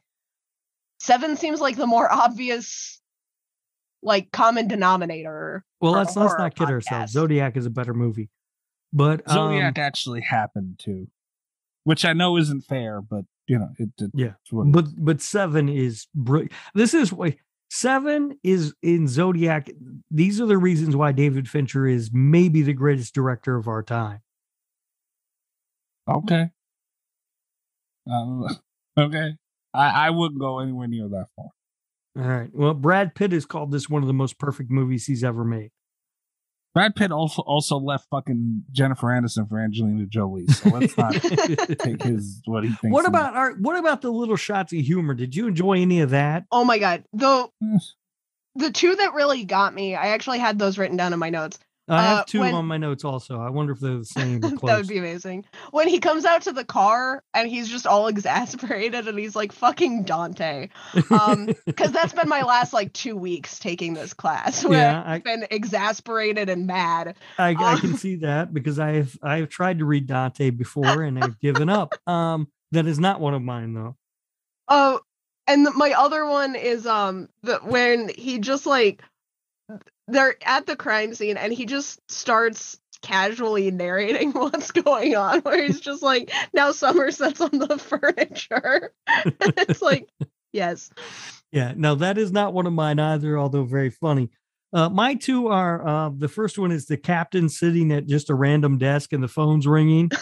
And he picks it up and he goes, this isn't even my desk. And he hangs up. Just hangs up. Makes me laugh. And then the second one is Mills being so pissed off about his $50 when he thinks that they didn't get anything for it. So yeah, I love those. Those made me laugh a lot. Did you notice in the scene where they go to the leather shop and they check out the custom piece that John Doe had made? The guy says, he was a guy with a limp and everything. In the background, there's a guy with a limp that they show staring at the detectives. No, I didn't notice that. Yeah. I was really distracted by the leather scene. It wasn't necessarily a problem that I had with the movie, but it did strike me as a little bit odd because they're just like out on the main street and there's just like a weird fetish shop. And when they were like custom leather commissions, I was like, well, that seems, because there are a lot of leather accessories, I'm sure. But then they go in there and it's just like, BDSM gear. And I was like, is that a thing that they would just have out there. Right, yeah. Well, And I mean, thematically, you know, the whole New York is a seedy underbelly of a city and everything's, you know, going to shit. It's like, I think it makes sense. that's what I was going to ask. Where do you guys think this was set? Oh, well, I knew it was influenced by New York. I guess I don't actually know where it was set. What about you, Mikey? Did you have anything in mind? No, I Like, mean, where- kind of like Cat. I figured it was based off of New York. I didn't really put much thought into it Yeah. past that. It does it's feel not- kind or of like Gotham Chicago. City. It's never really explicitly stated in the film. They did shoot it in LA and Philadelphia. But it's never stated exactly where it's set. Although I think there are hints that it's New York is where it's set in the fact that at one point, I don't remember, I think it's Gwyneth Paltrow who says upstate, Yeah. which is very much a New York thing. Yeah. So I would think, those kind of weird leather BDSM things are more acceptable in that hellhole where Mikey lives, Ah. The hell Where- kind of crap? where there are just toxic waste filled Okay. trash cans sitting around. This isn't Jason Takes Manhattan. I've always assumed that it was New York as well, but I did read online there's actually quite a debate about this. Ultimately the answer is it's sort of a fictional place, like it's not really set anywhere, it's just sort of a place like any big city. But there are some people who have argued for it being Chicago and some who've argued for it being New York. Yeah, I figured New York or Chicago. Chicago wouldn't have shocked me either. Yeah, although I was just in Chicago and it's a nice city. Yeah. New York's a dump. Yeah. You see, like even where I'm from, man, it's just got to be shit on. There's nothing I can have or do ever. Fucked up, dude. Like I said, Jesus is listening to you. Okay, that's the road you want to go. That's fine. I'm just saying I had a good time in Chicago. That's all. I have one other thing that I want to bring up. There's a lot of stuff I could talk about with this film. And I will say also, just as like a side note, as someone that has also on and off struggled to read Dante, having actually done it has given me a deeper level of appreciation for some of the themes that they were trying to, because like there's that montage where it's just kind of like all clips and pieces where they touch on some really important themes that had always kind of gone over my head before. So that was kind of nice. I could talk about that a lot, but the one last note that I had that I really wanted to address, it seems like such an insignificant thing, but I'm obsessed with the composition note prompts that they had in the movie, where not only, first of all, they have like the giant stack. It was like 250 notebooks. Which, and they looked great, they looked used, they did a very good job, very consistent prop department for I have 7. a note on that, so go ahead. But I love, because when they have the one that is open, it's so subtly unhinged to see someone writing in double lines. Like, I don't know why. That's always just kind of stuck with me, where it's like a normal person would not write in this fashion. And it just like, and there are little details like that in the movie. That's the one that always strikes me, because it's just so weird, and it's not really addressed. It's just there. I am so glad that you brought that up. All of the notebooks that were in John Doe's apartment were actually filled out. They spent, it took them 2 months and $15,000 to get all of them filled up. Oh my God. And then you only see a few of pages on screen. Were they all filled out with the double lines? That was the part that really just gets me. That I don't know, but I do know that that's why Somerset's character says it would take him 2 months to get through reading them all, because it took them 2 months to write them all, and $15,000 they spent. Listen, if David Fincher, if you're listening to this, and you need someone to write in notebooks, I will do it for half that. For $7,500, I will fill out 250 notebooks in the most like unhinged manner you've ever seen. All right. So what I'm taking away from this is that Mikey hates David Fincher, one of the greatest filmmakers of our time, because he didn't like Zodiac nearly enough. Nearly enough. And he doesn't like Seven nearly enough. I'll have you know, I gave Zodiac a 7.8. Uh-huh. Pretty good. It was an 8. All right. We'll see what happens when we give out Portnoy's for this movie. Mm-hmm. So all right, what about the originality of the deaths? I mean, all of them were pretty original, Mikey. You've got to give it that. Yeah, they were. And it's a cool concept to think of somebody killing people based on 7 deadly sins. Yeah, that was not as like, it's something that we see a lot now, but it was not that big of a this was pretty revolutionary at the time. I also want to point out I almost didn't talk about it, but now I feel like I have to. I want to talk about American Horror Story Hotel. Okay, this is going to be interesting. The Seven inspired my least favorite subplot of my favorite season of American Horror Story. I think Hotel was really underrated because I liked the cast so much, but they did have the main plot of Hotel was like, it read very much like Seven fan fiction, but bad, like really, really bad. Because you did not care about the characters. They didn't have the interesting cop dynamic. It was just a bland guy that was going around telling people that crimes were based off of the 10 Commandments. And I did not like it. But it also did have some very creative deaths. And again, it's one of those things that you just... This had influence. This movie had a lot of influence, like even in horror television, because that wasn't like the only storyline like that. I do think it was the most mainstream because that season got a lot of press. But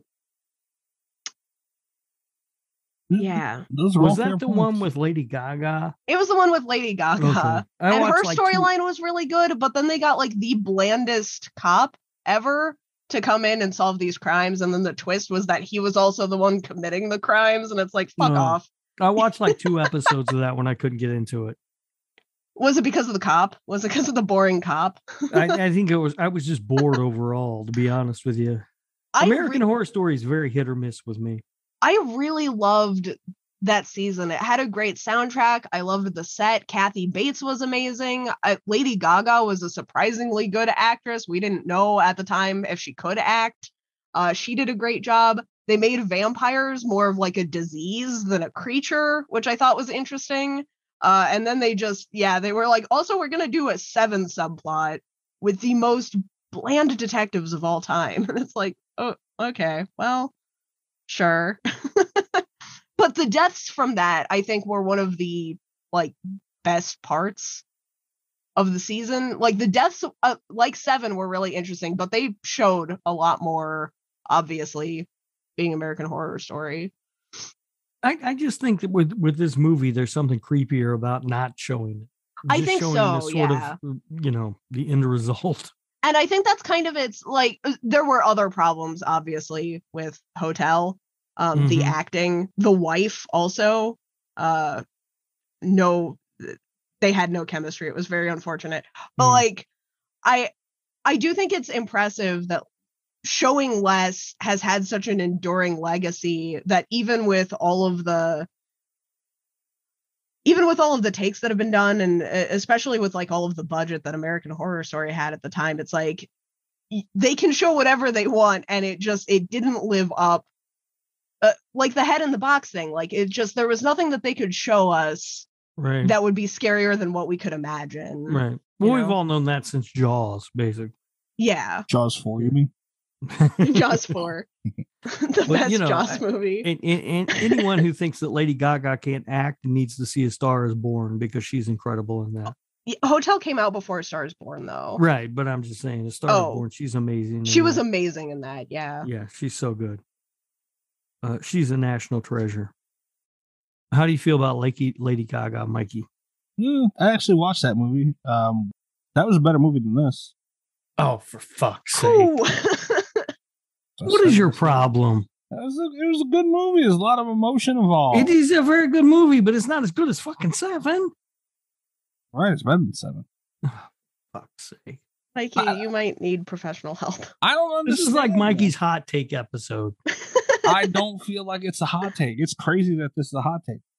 It's a hot take. It's crazy that you're saying it. I don't see it, man. I do not see it. I'm ready to Portnoy this. If you guys you got anything else? Yeah, since we're talking about this being a hot take, and since we're rounding out, since we're getting close to the Portnoys, I do have my reviews. I do have the little bit of research that I did. Yeah, it's validating, I think, that this is a hot take. The IMDb ranking is 8.6 out of 10. Damn. The Rotten Tomatoes critic score is 82%, but the audience score is 95%. I don't care what Rotten Tomatoes has to say. That's too bad. Both of my reviews were from I went through about 1,000 pages of IMDb. I was on IMDb for a long time today looking at reviews. And then I had more time to look at it while Zoom wouldn't load for me today. And the lowest review that I found for 7 was a 6 out of 10. Their only complaint was that it was overhyped. Most of them were 9s or 10s, and like more 10s than anything. Like on IMDb, I don't understand how it only has an 8.6 out of 10, because seriously, the amount of 10 ratings from the reviews were overwhelming. So to get a good and bad review both, I had to hop over to Rotten Tomatoes.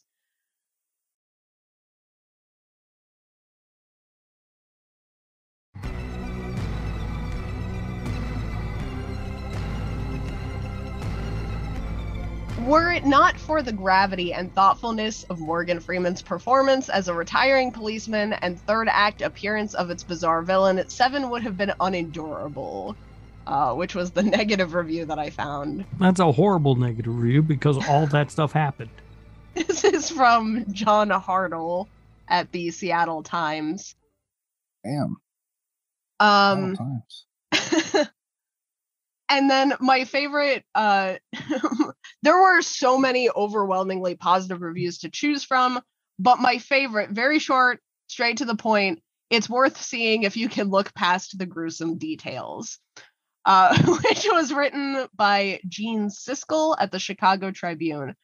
It is worth noting that this was written on March 29th, 2019. So Mr. Siskel here thought that this was too gruesome in the year 2019.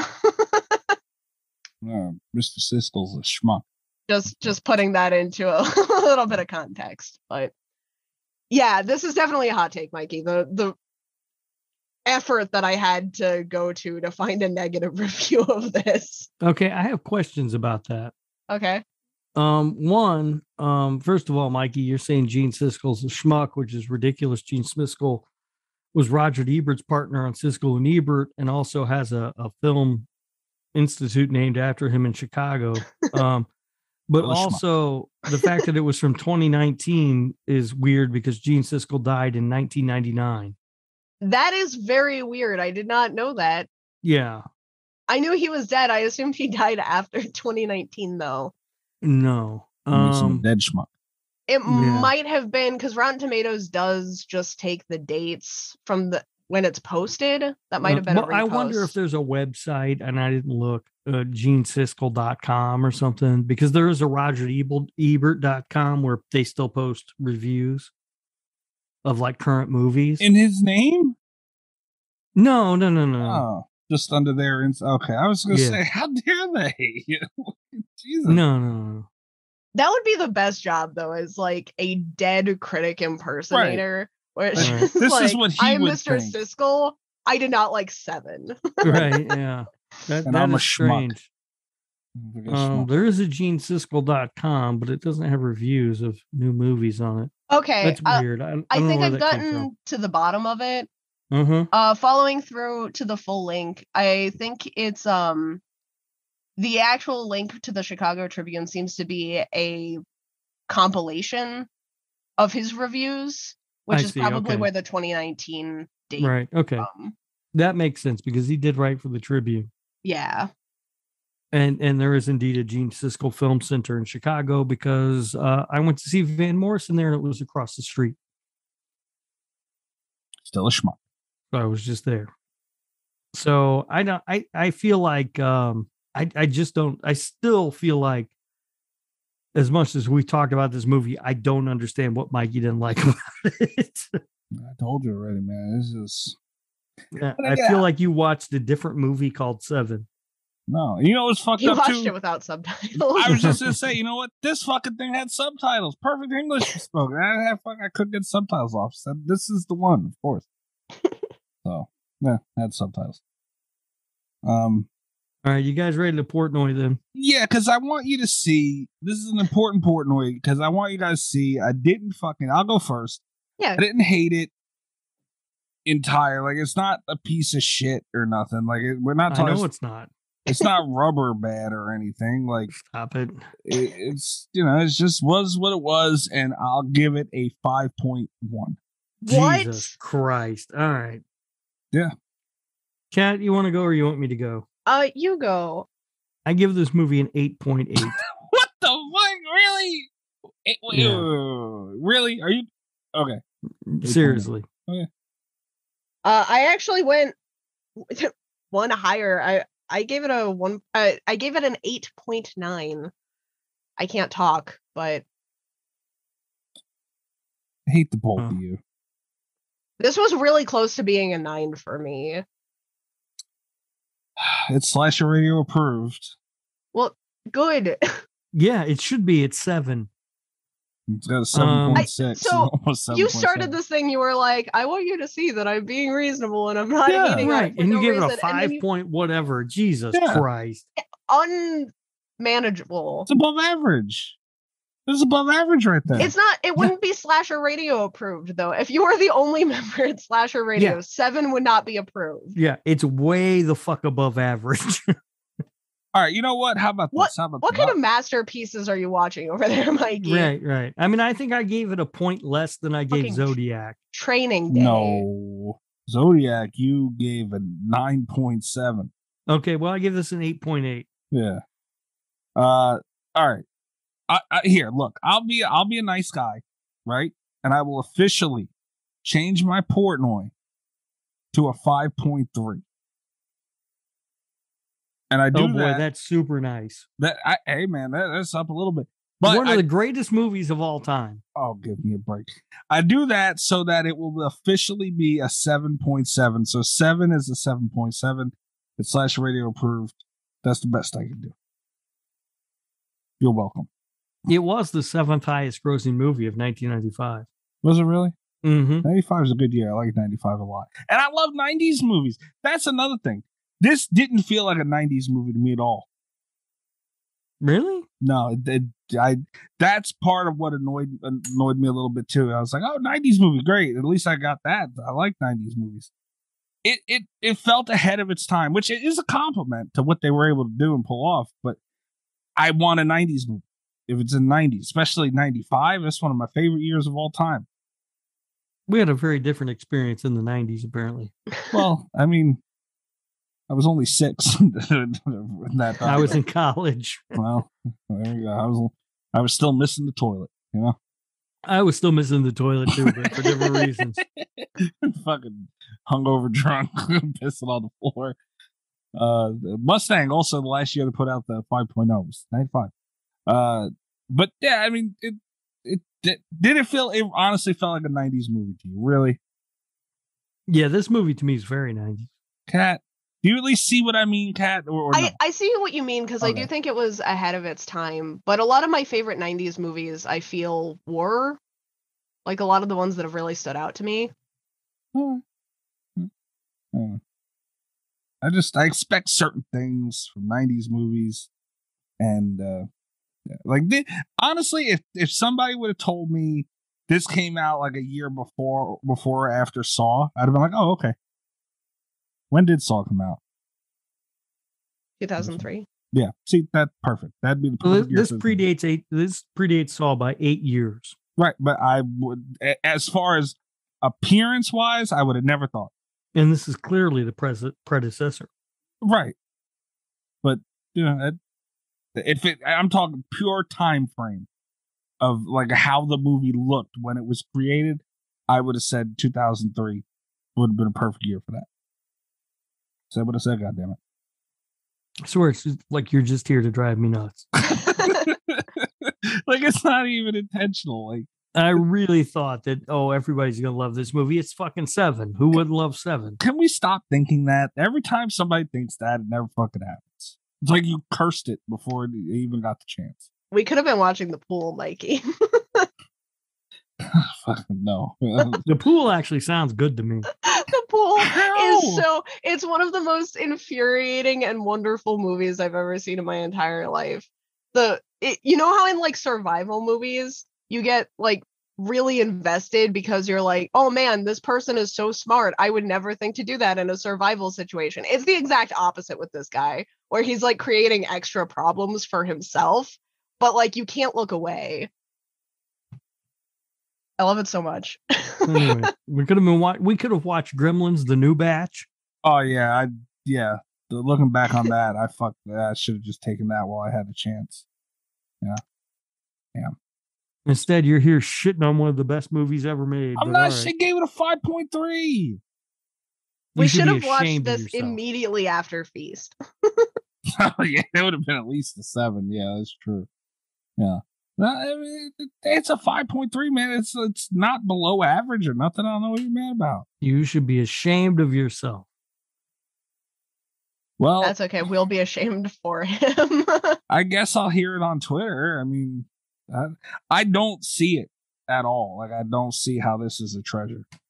Like, I know, like, I've known of 7, and this goes under the hype thing for me, where I wasn't crazy about seeing it. And then I seen kind of like trailers and everything at the time, and I was like, no, it's like a cop thing. Don't care about cop things. And I'd never watched it. I just feel like you're being so reductive when you call it a cop thing. To me, that's what this movie. And I see where there's more. I'm not saying it's just a cop thing, but overall, it's a cop thing. You're acting like it's a fucking Law and Order SVU episode or something. There were parts where it felt like that. Oh, for fuck's sake. There were parts. I'm not saying it's a ton of parts, but there were parts where it felt like that. This is why I want to punch you. You did talk about kicking my ass, I think, before we started recording. So, maybe. Yeah. So, that I'm being honest, man. That's how I feel. All right. Well, wouldn't it be nice if we could just come together on something? Remember Slither? Yeah, that was nice. Yeah. That was nice. Just for context, I gave The Purge Anarchy a 5.2, so that's just below. You fucking dumbass. I don't understand. Gave Brightburn a 5.8. This can't be worse than Brightburn. I mean, I like Brightburn, but it's not fucking 7. Yeah, I know. Like, it's a fun time, but come on. Stir of Echoes, I gave a 7.3. That's that right there. And I was the highest on that one. Shame on the both of you. That is a better movie than. Oh my god! What? Yeah. Stir of fucking Echoes. Get out of here. Yeah, I'm dead serious, man. Jesus Christ. I like Stir. Stir of Echoes felt like a 90s movie. Funny Games was. Oh, never mind. We're not talking about Funny Games. No, because it was one of those things that it was one of the movies I was gonna recommend. I know, but I've never. But it was the 2007 version anyway. Oh, I've never seen that's the Funny one Games. on HBO. I haven't seen either version of Funny Games actually. One of them technically is a 90s movie, Mikey. Does it feel like a 90s movie or is it just a fake? This thing's that's what this movie is, a big fat phony. It's good, like it's you know, it's there, it's doing its thing, but at the end of the day, it's a big fat phony. I think maybe you're a big fat phony. You don't like fun horror movies, and you don't like serious horror movies. I need someone to kick Mikey's ass. Can we get somebody to do that? You're hiring somebody to kick my I'm ass? looking for somebody to kick your ass. Out in the open, just Yeah. freely. That's Yeah. illegal. I'll get fucking Brad Pitt and Morgan Freeman over here, and they'll hunt you down, man. I don't know Not how the after fuck- this. Yeah, I don't know how you don't like this movie. Honestly, I don't. It is what it is. Don't put Brad Pitt in a horror movie. And I know that's fucked up, but he was looking pretty too, and like, Yeah, he tried really hard in this movie. he did a great job. Funny note about this movie, actually, one of the reasons he took this movie was because the movie he had done before was Legends of the Fall. And Legends of the Fall had him with like his shirt off most of the movie and him being like a sex symbol. And he didn't like that. So he wanted to take this movie so he wouldn't be seen as a sex symbol. And he won Most Desirable Man at the MTV Movie Awards. Okay, who fucking who, Brad? Okay, like you poor thing, you. How dare anybody treat you sexy? Get the fuck Yeah. out of here, this guy, man. I see his point, but you're not getting any sympathy from normal human beings. No, but I'm Especially telling you, he's males. having a late career renaissance. That new movie he's in, Bullet Train, looks great. Really? I think it looks great. You don't think so? I think it looks so. I like everything that's in the trailer, but it just seems like they probably took all their best material for that trailer. Yeah, you know what I maybe. mean? Maybe, but I'm thinking I'm probably going to see it because he was great in Lost City. He was the best part. Also, it doesn't help that I've seen the Bullet Train trailer a lot. Yeah, I have. I've seen it a ton of times. I know, but he was so good in Lost City. He was the best part. It was hilarious. I might actually watch Last City after this because I found out it's on Paramount Plus. Yeah, and yeah, it's a good movie. I recommend it. And of course, you know, the fucking Once Upon a Time in Hollywood, he was amazing. Oh, he was amazing in that. Yeah. So good. All movies better than Seven. Nothing's better. You haven't even seen most of those. Well, One of them's not out yet. What's I the have matter hopes. with you? I have hopes. It's probably is. It's not going to be better than fucking Seven. Jesus Christ. The only one I would maybe make that case for is Once Upon a Time in Hollywood, and it would be Oh, a that's- stretch. That's definitely better than Seven. Such a good movie, Once Upon a Time in Hollywood. Yeah, Rob, is that better than Seven or no? It might be better than Seven. It is definitely better than Seven. But It Seven's a might really be. fucking good movie. And you're crazy for giving it a 5, whatever the fuck you gave it. 5.3. Fucking ridiculous. I raised my score for you guys just to make a 7 pun. Ugh. Come on. I'm gonna be the first one to call out your hot takes on Twitter. Of Yeah, course. I mean, fucking, it's David Fincher, for God's sake. Okay. The man's a genius. Sure he is.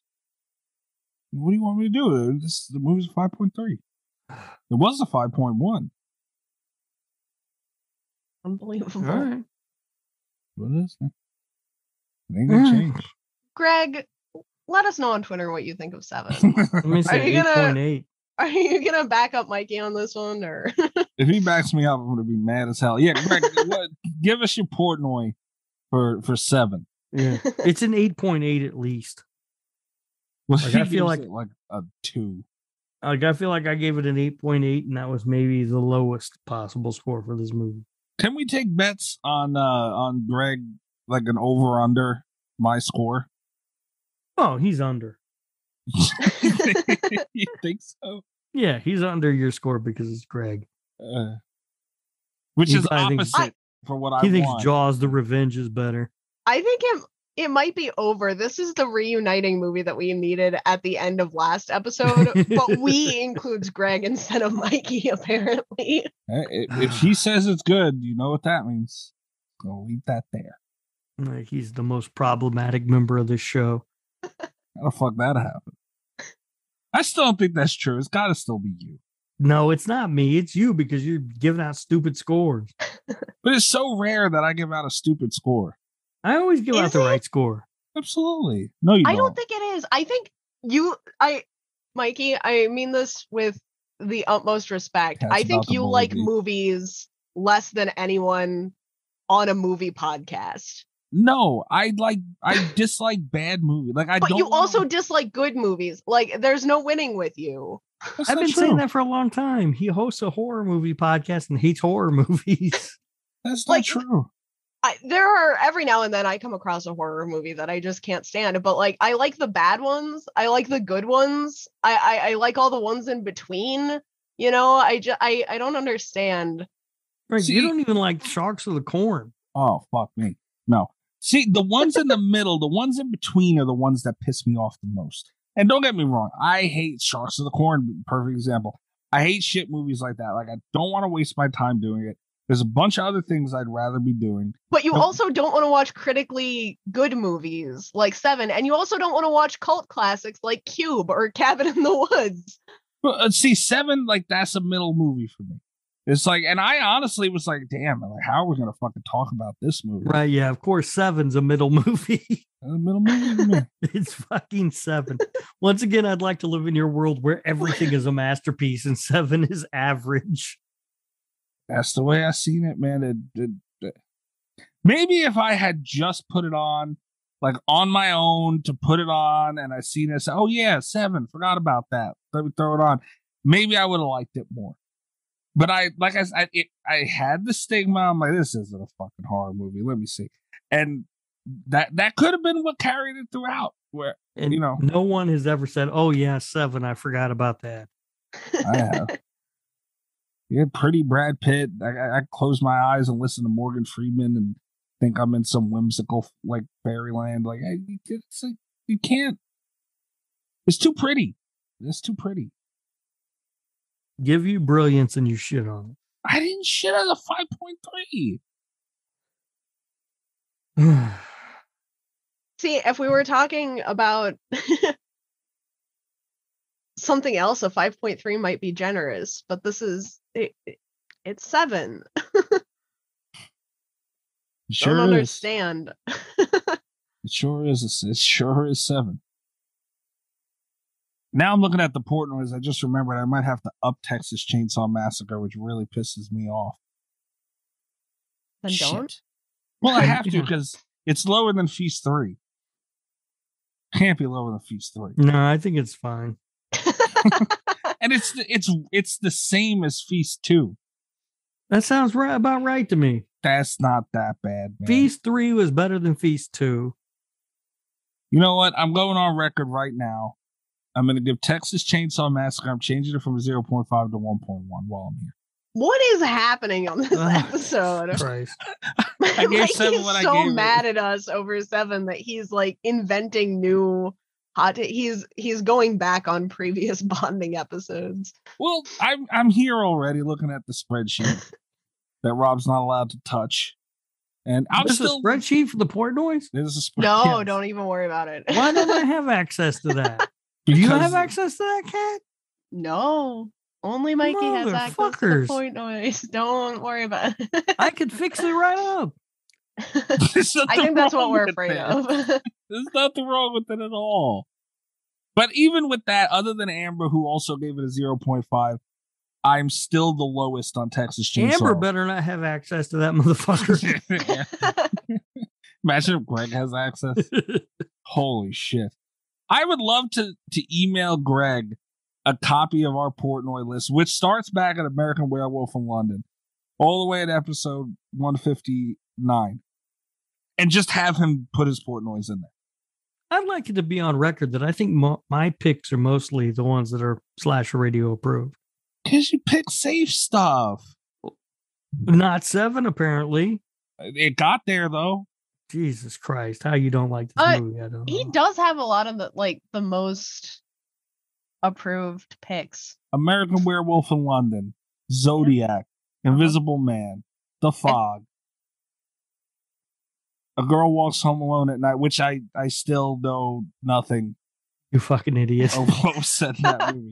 I watched this movie 7 with subtitles, but not this. Cube didn't make it. That was my bad. Yeah, I think Candyman 2, you came up with those. Like, these are all safe, Slither, Rob. right? Slither was that was a Patreon. Right. Safe, whatever. I fucking pick shit that's good. Black Christmas? With Black Christmas, I Who think that was a... did Black Christmas? That's easily approved. No, Yeah, it's easily approved. Who picked it? I don't remember. probably I think Rob, maybe. Only had, I don't remember who. I think I've only picked one Slasher Radio approved movie. The Perfection. Yeah. Yeah, How And the that was fuck like- did that get approved? because it's one of my favorite movies of all time. Not because of I you. ranked it really high. I was gonna say, Yeah, not that 'cause was of- like brute force. And that's got a hot girl and a girl with crazy eyes, and I didn't approve it. And a scene with them knocking boots. And you Mhm. still didn't approve it. That's your fault. Yeah, I mean, I got a couple in. I got Scream 4 in there, Slasher Radio Oh, approved. fuck, how did that get approved? Would Would you give it a 12? No, I gave it a 9.1. Jesus Christ. You gave that a 9.1 and fucking 7 gets a 5.3. Yep. Can you That's okay. imagine living in a world where Scream 4 is a 9.1, but 7's just like an average I think movie? that tells our I'm trying listeners so everything hard you to wrap need my to head know. around this. I think you picked A Quiet Place, Cat, also, didn't you? Did I? I think so. That Here's one's the in. thing is that like a lot of the approved movies I've been really on board with. Like Rob will suggest it and I'll be like, yeah, like Invisible Man, I don't think I brought up, but I was really excited about it. Zodiac. It Same with might have been 7. one of those with You were on board with 7. I was on board with 7. I was Yeah. really on board with Black Christmas and A Quiet Place if I didn't bring that up. Mm-hmm. And 7 is approved, right? It's 7.7, right? Yeah. Yeah. Mm. Terrifier, also 7.7, just so you know. Oh, for fuck's sake. You guys are What crazy. the fuck? And we all had a hand in that. We didn't. And what I give it? 6.3. Oh, yeah, because you all have the spreadsheet and I don't. The fucked up part is you've had the spreadsheet for who knows how fucking long, and you don't even know. Also, here's the thing. Mikey gave Terrifier an 8.9, which is what I gave 7. That's fucked up, isn't it? Yeah, it is. Yeah, fucked up. it really is. One movie you can see and the other you can't. Yeah, that's fucked up. Scream 2 also higher than 7. You guys agree on that or no? No. No. Oh, fucking wow. Look at the scores. Of course we don't agree. Oh, yeah. I don't even know you two anymore. This is bullshit. Well, Jack Frost has a 10 from Cat. That's still Best there. movie. Yeah. Yeah, so. My favorite part about the Jack Frost bit is that I think this is maybe the first time I'm acknowledging it's a bit since we came up with it, is that like there are a bunch of intermediate episodes where people don't know that I was absent that day, and you guys chose my score for it that just are out there thinking Jack Frost is my favorite movie of all time. Yeah, the 4.8 is you. did you show Mr. Cat's boyfriend 7? Did he watch it with you? No, Oh. he was busy today. I'm gonna see if I can get him over it like in the next couple of days though, so he watches it before the episode is out. Yeah. You got to get him to watch some more Friday movies, too. I want to hear about his Friday score or rankings as they go. I was really sad that he was busy on Friday the 13th because it's like we could have watched 6 on Friday the 13th. I did anyway, but he could have been there. Yeah. That's the best one. In my opinion. Your opinion is so gold. It is. You don't have room to talk this week. Yeah. Yeah. I'm entitled to an opinion too, damn it. And it's a 5.3. It was You can be 5.1. You can be dumb and wrong if you want. All right. Maybe dumb. I don't think I'm wrong. All right. That's it for this week. That's 7. I feel like we did a Patreon pick. Like, I don't know why. It's just this movie was just there. Like, it's just something This movie was just fucking amazing. It was there and it was amazing. We're doing a Leprechaun movie next week. Fuck, I love that movie. Oh man, that would be something like you see this Portnoy at 5.3, and then like what I would give a Leprechaun movie. Do you really want Rob and I having to Portnoy a Leprechaun movie though after we've just watched 7? Yeah, because I'll pick one that I like. I'll either pick the one in Vegas or the one in space that I know Rob likes, or the original. I just do feel like like I'm those too. inclined to like Portnoy next week's movie lower. I'm not going to give next week's movie, no matter what it is, an 8.8 because it's not 7. Right. Yeah. It's like the exact opposite of the feast effect. Yeah, I don't know. Apparently, I'm going to be hearing it on Twitter, so you guys let us know. Because this is dude. This Speaking is of which, this is what I'm What? calling you out on Twitter. oh fuck. That's been bullying me lately. And she runs HR, so it's like, who the fuck? You can't even complain, yeah. I know. Yeah. So this is like my drag me to hell thing. Like I didn't know I'm gonna get in trouble for this, but apparently I am. So hit us up on Twitter with all that at Slasher Radio on Twitter, slasherradio.com. You can listen to all of our articles, interviews, and episodes, and patreon.com/Slasher Radio. I put out, I didn't show you guys some of the shit that I got. I recorded 3 unboxings yesterday. One of them was the Evil Dead Collector's Edition. I finagled that a day early, so I got that out. It was missing the Necronomicon and the Vine. So those will come. Right. I also did my BAM box. What'd you get in your BAM box, by the way? I'm not Can we going to talk about- spoil it. Let's talk about that afterwards because I want to know. And I don't know how to work the Patreon, so. Yeah, I want to talk about that. And I also, after this, I imagine, want to talk about subscription boxes because I'm still willing to get one, even though we didn't order them together. Yeah, I'm totally going to get one, but I have questions too. Fair enough. I'm actually sending you guys something that I got. Oh, I gotta figure out how to do it right now. So yeah, the BAM box, I recorded that. There is probably going to be some giveaways from that. I can tell you that right now. Also, I did an unboxing for my Jason mask that I had ordered a while ago too. So, Evil Dead Collector's Edition package that is out now on Patreon.com. Next week will probably be the BAM box. The week after that'll be the Jason mask. So get over there and sign up for the Patreon. It's patreon.com/Slasher Radio. Right. And like I said, if there's anything we don't want, we will give it away to you guys. And there's going to be at least 2 giveaways from that box. And I just sent you guys something that I got in that BAM box. Okay. Oh, that's fun.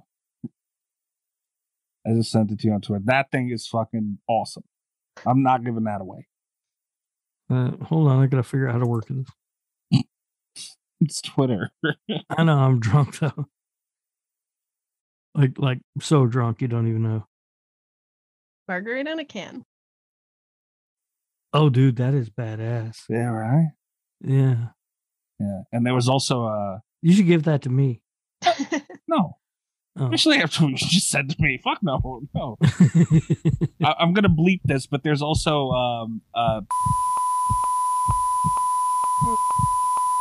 Oh, that's cool. Yeah. So, among other things that are in there. So, patreon.com/Slasher Radio. Tier starting as low as $3 a month. And you get the Lord Humphrey Sniff and Go or whatever the hell it is. The Lord Humphrey Audio and Entertainment Network. Yes, you get which we just recorded an episode of Versus. Which I won. No, I think that I won. That's correct. 2 straight ups. And I'm at Mikey's Dead. You can tell me how right or wrong I am about this. I'm sure it'll be the latter. It will be. Rob, where can you find it? Don't forget to bleep all those times I said. Yeah, I know. I'm on Twitter at RadioRob123. And you can listen to my other show, This Horror Life, wherever you're listening to Slasher Radio. Pat, you seen you gave me another on the way out. Like now I have to open the folder again. You just said That's again. Yeah, that's 4 now that you have to bleep out. But there's a lot more that I have to bleep out from earlier. Like, but now I already have the folder open, so I might as well. Now that I'm here, the future me is mad. Can I say cock-a-doodle-doo? Yes. Okay. Can he say free cock-a-doodle-doo? I don't know. Shit. Cat always throws something in with the stuff that we just can't figure out. Shit. I try. It's gonna be a game time decision. Cat, where are they finding me? You can find me on Twitter at cat_velour, VOLEUR. I'm calling out Mikey currently, so you're She really did already. you're just in time. Yeah. I roll emoji. All right, guys, check us out next week. We will be back. Good night from Slasher Radio. I noticed you didn't bleep when I said fucking the ass last week. All the best of Slasher Radio podcast.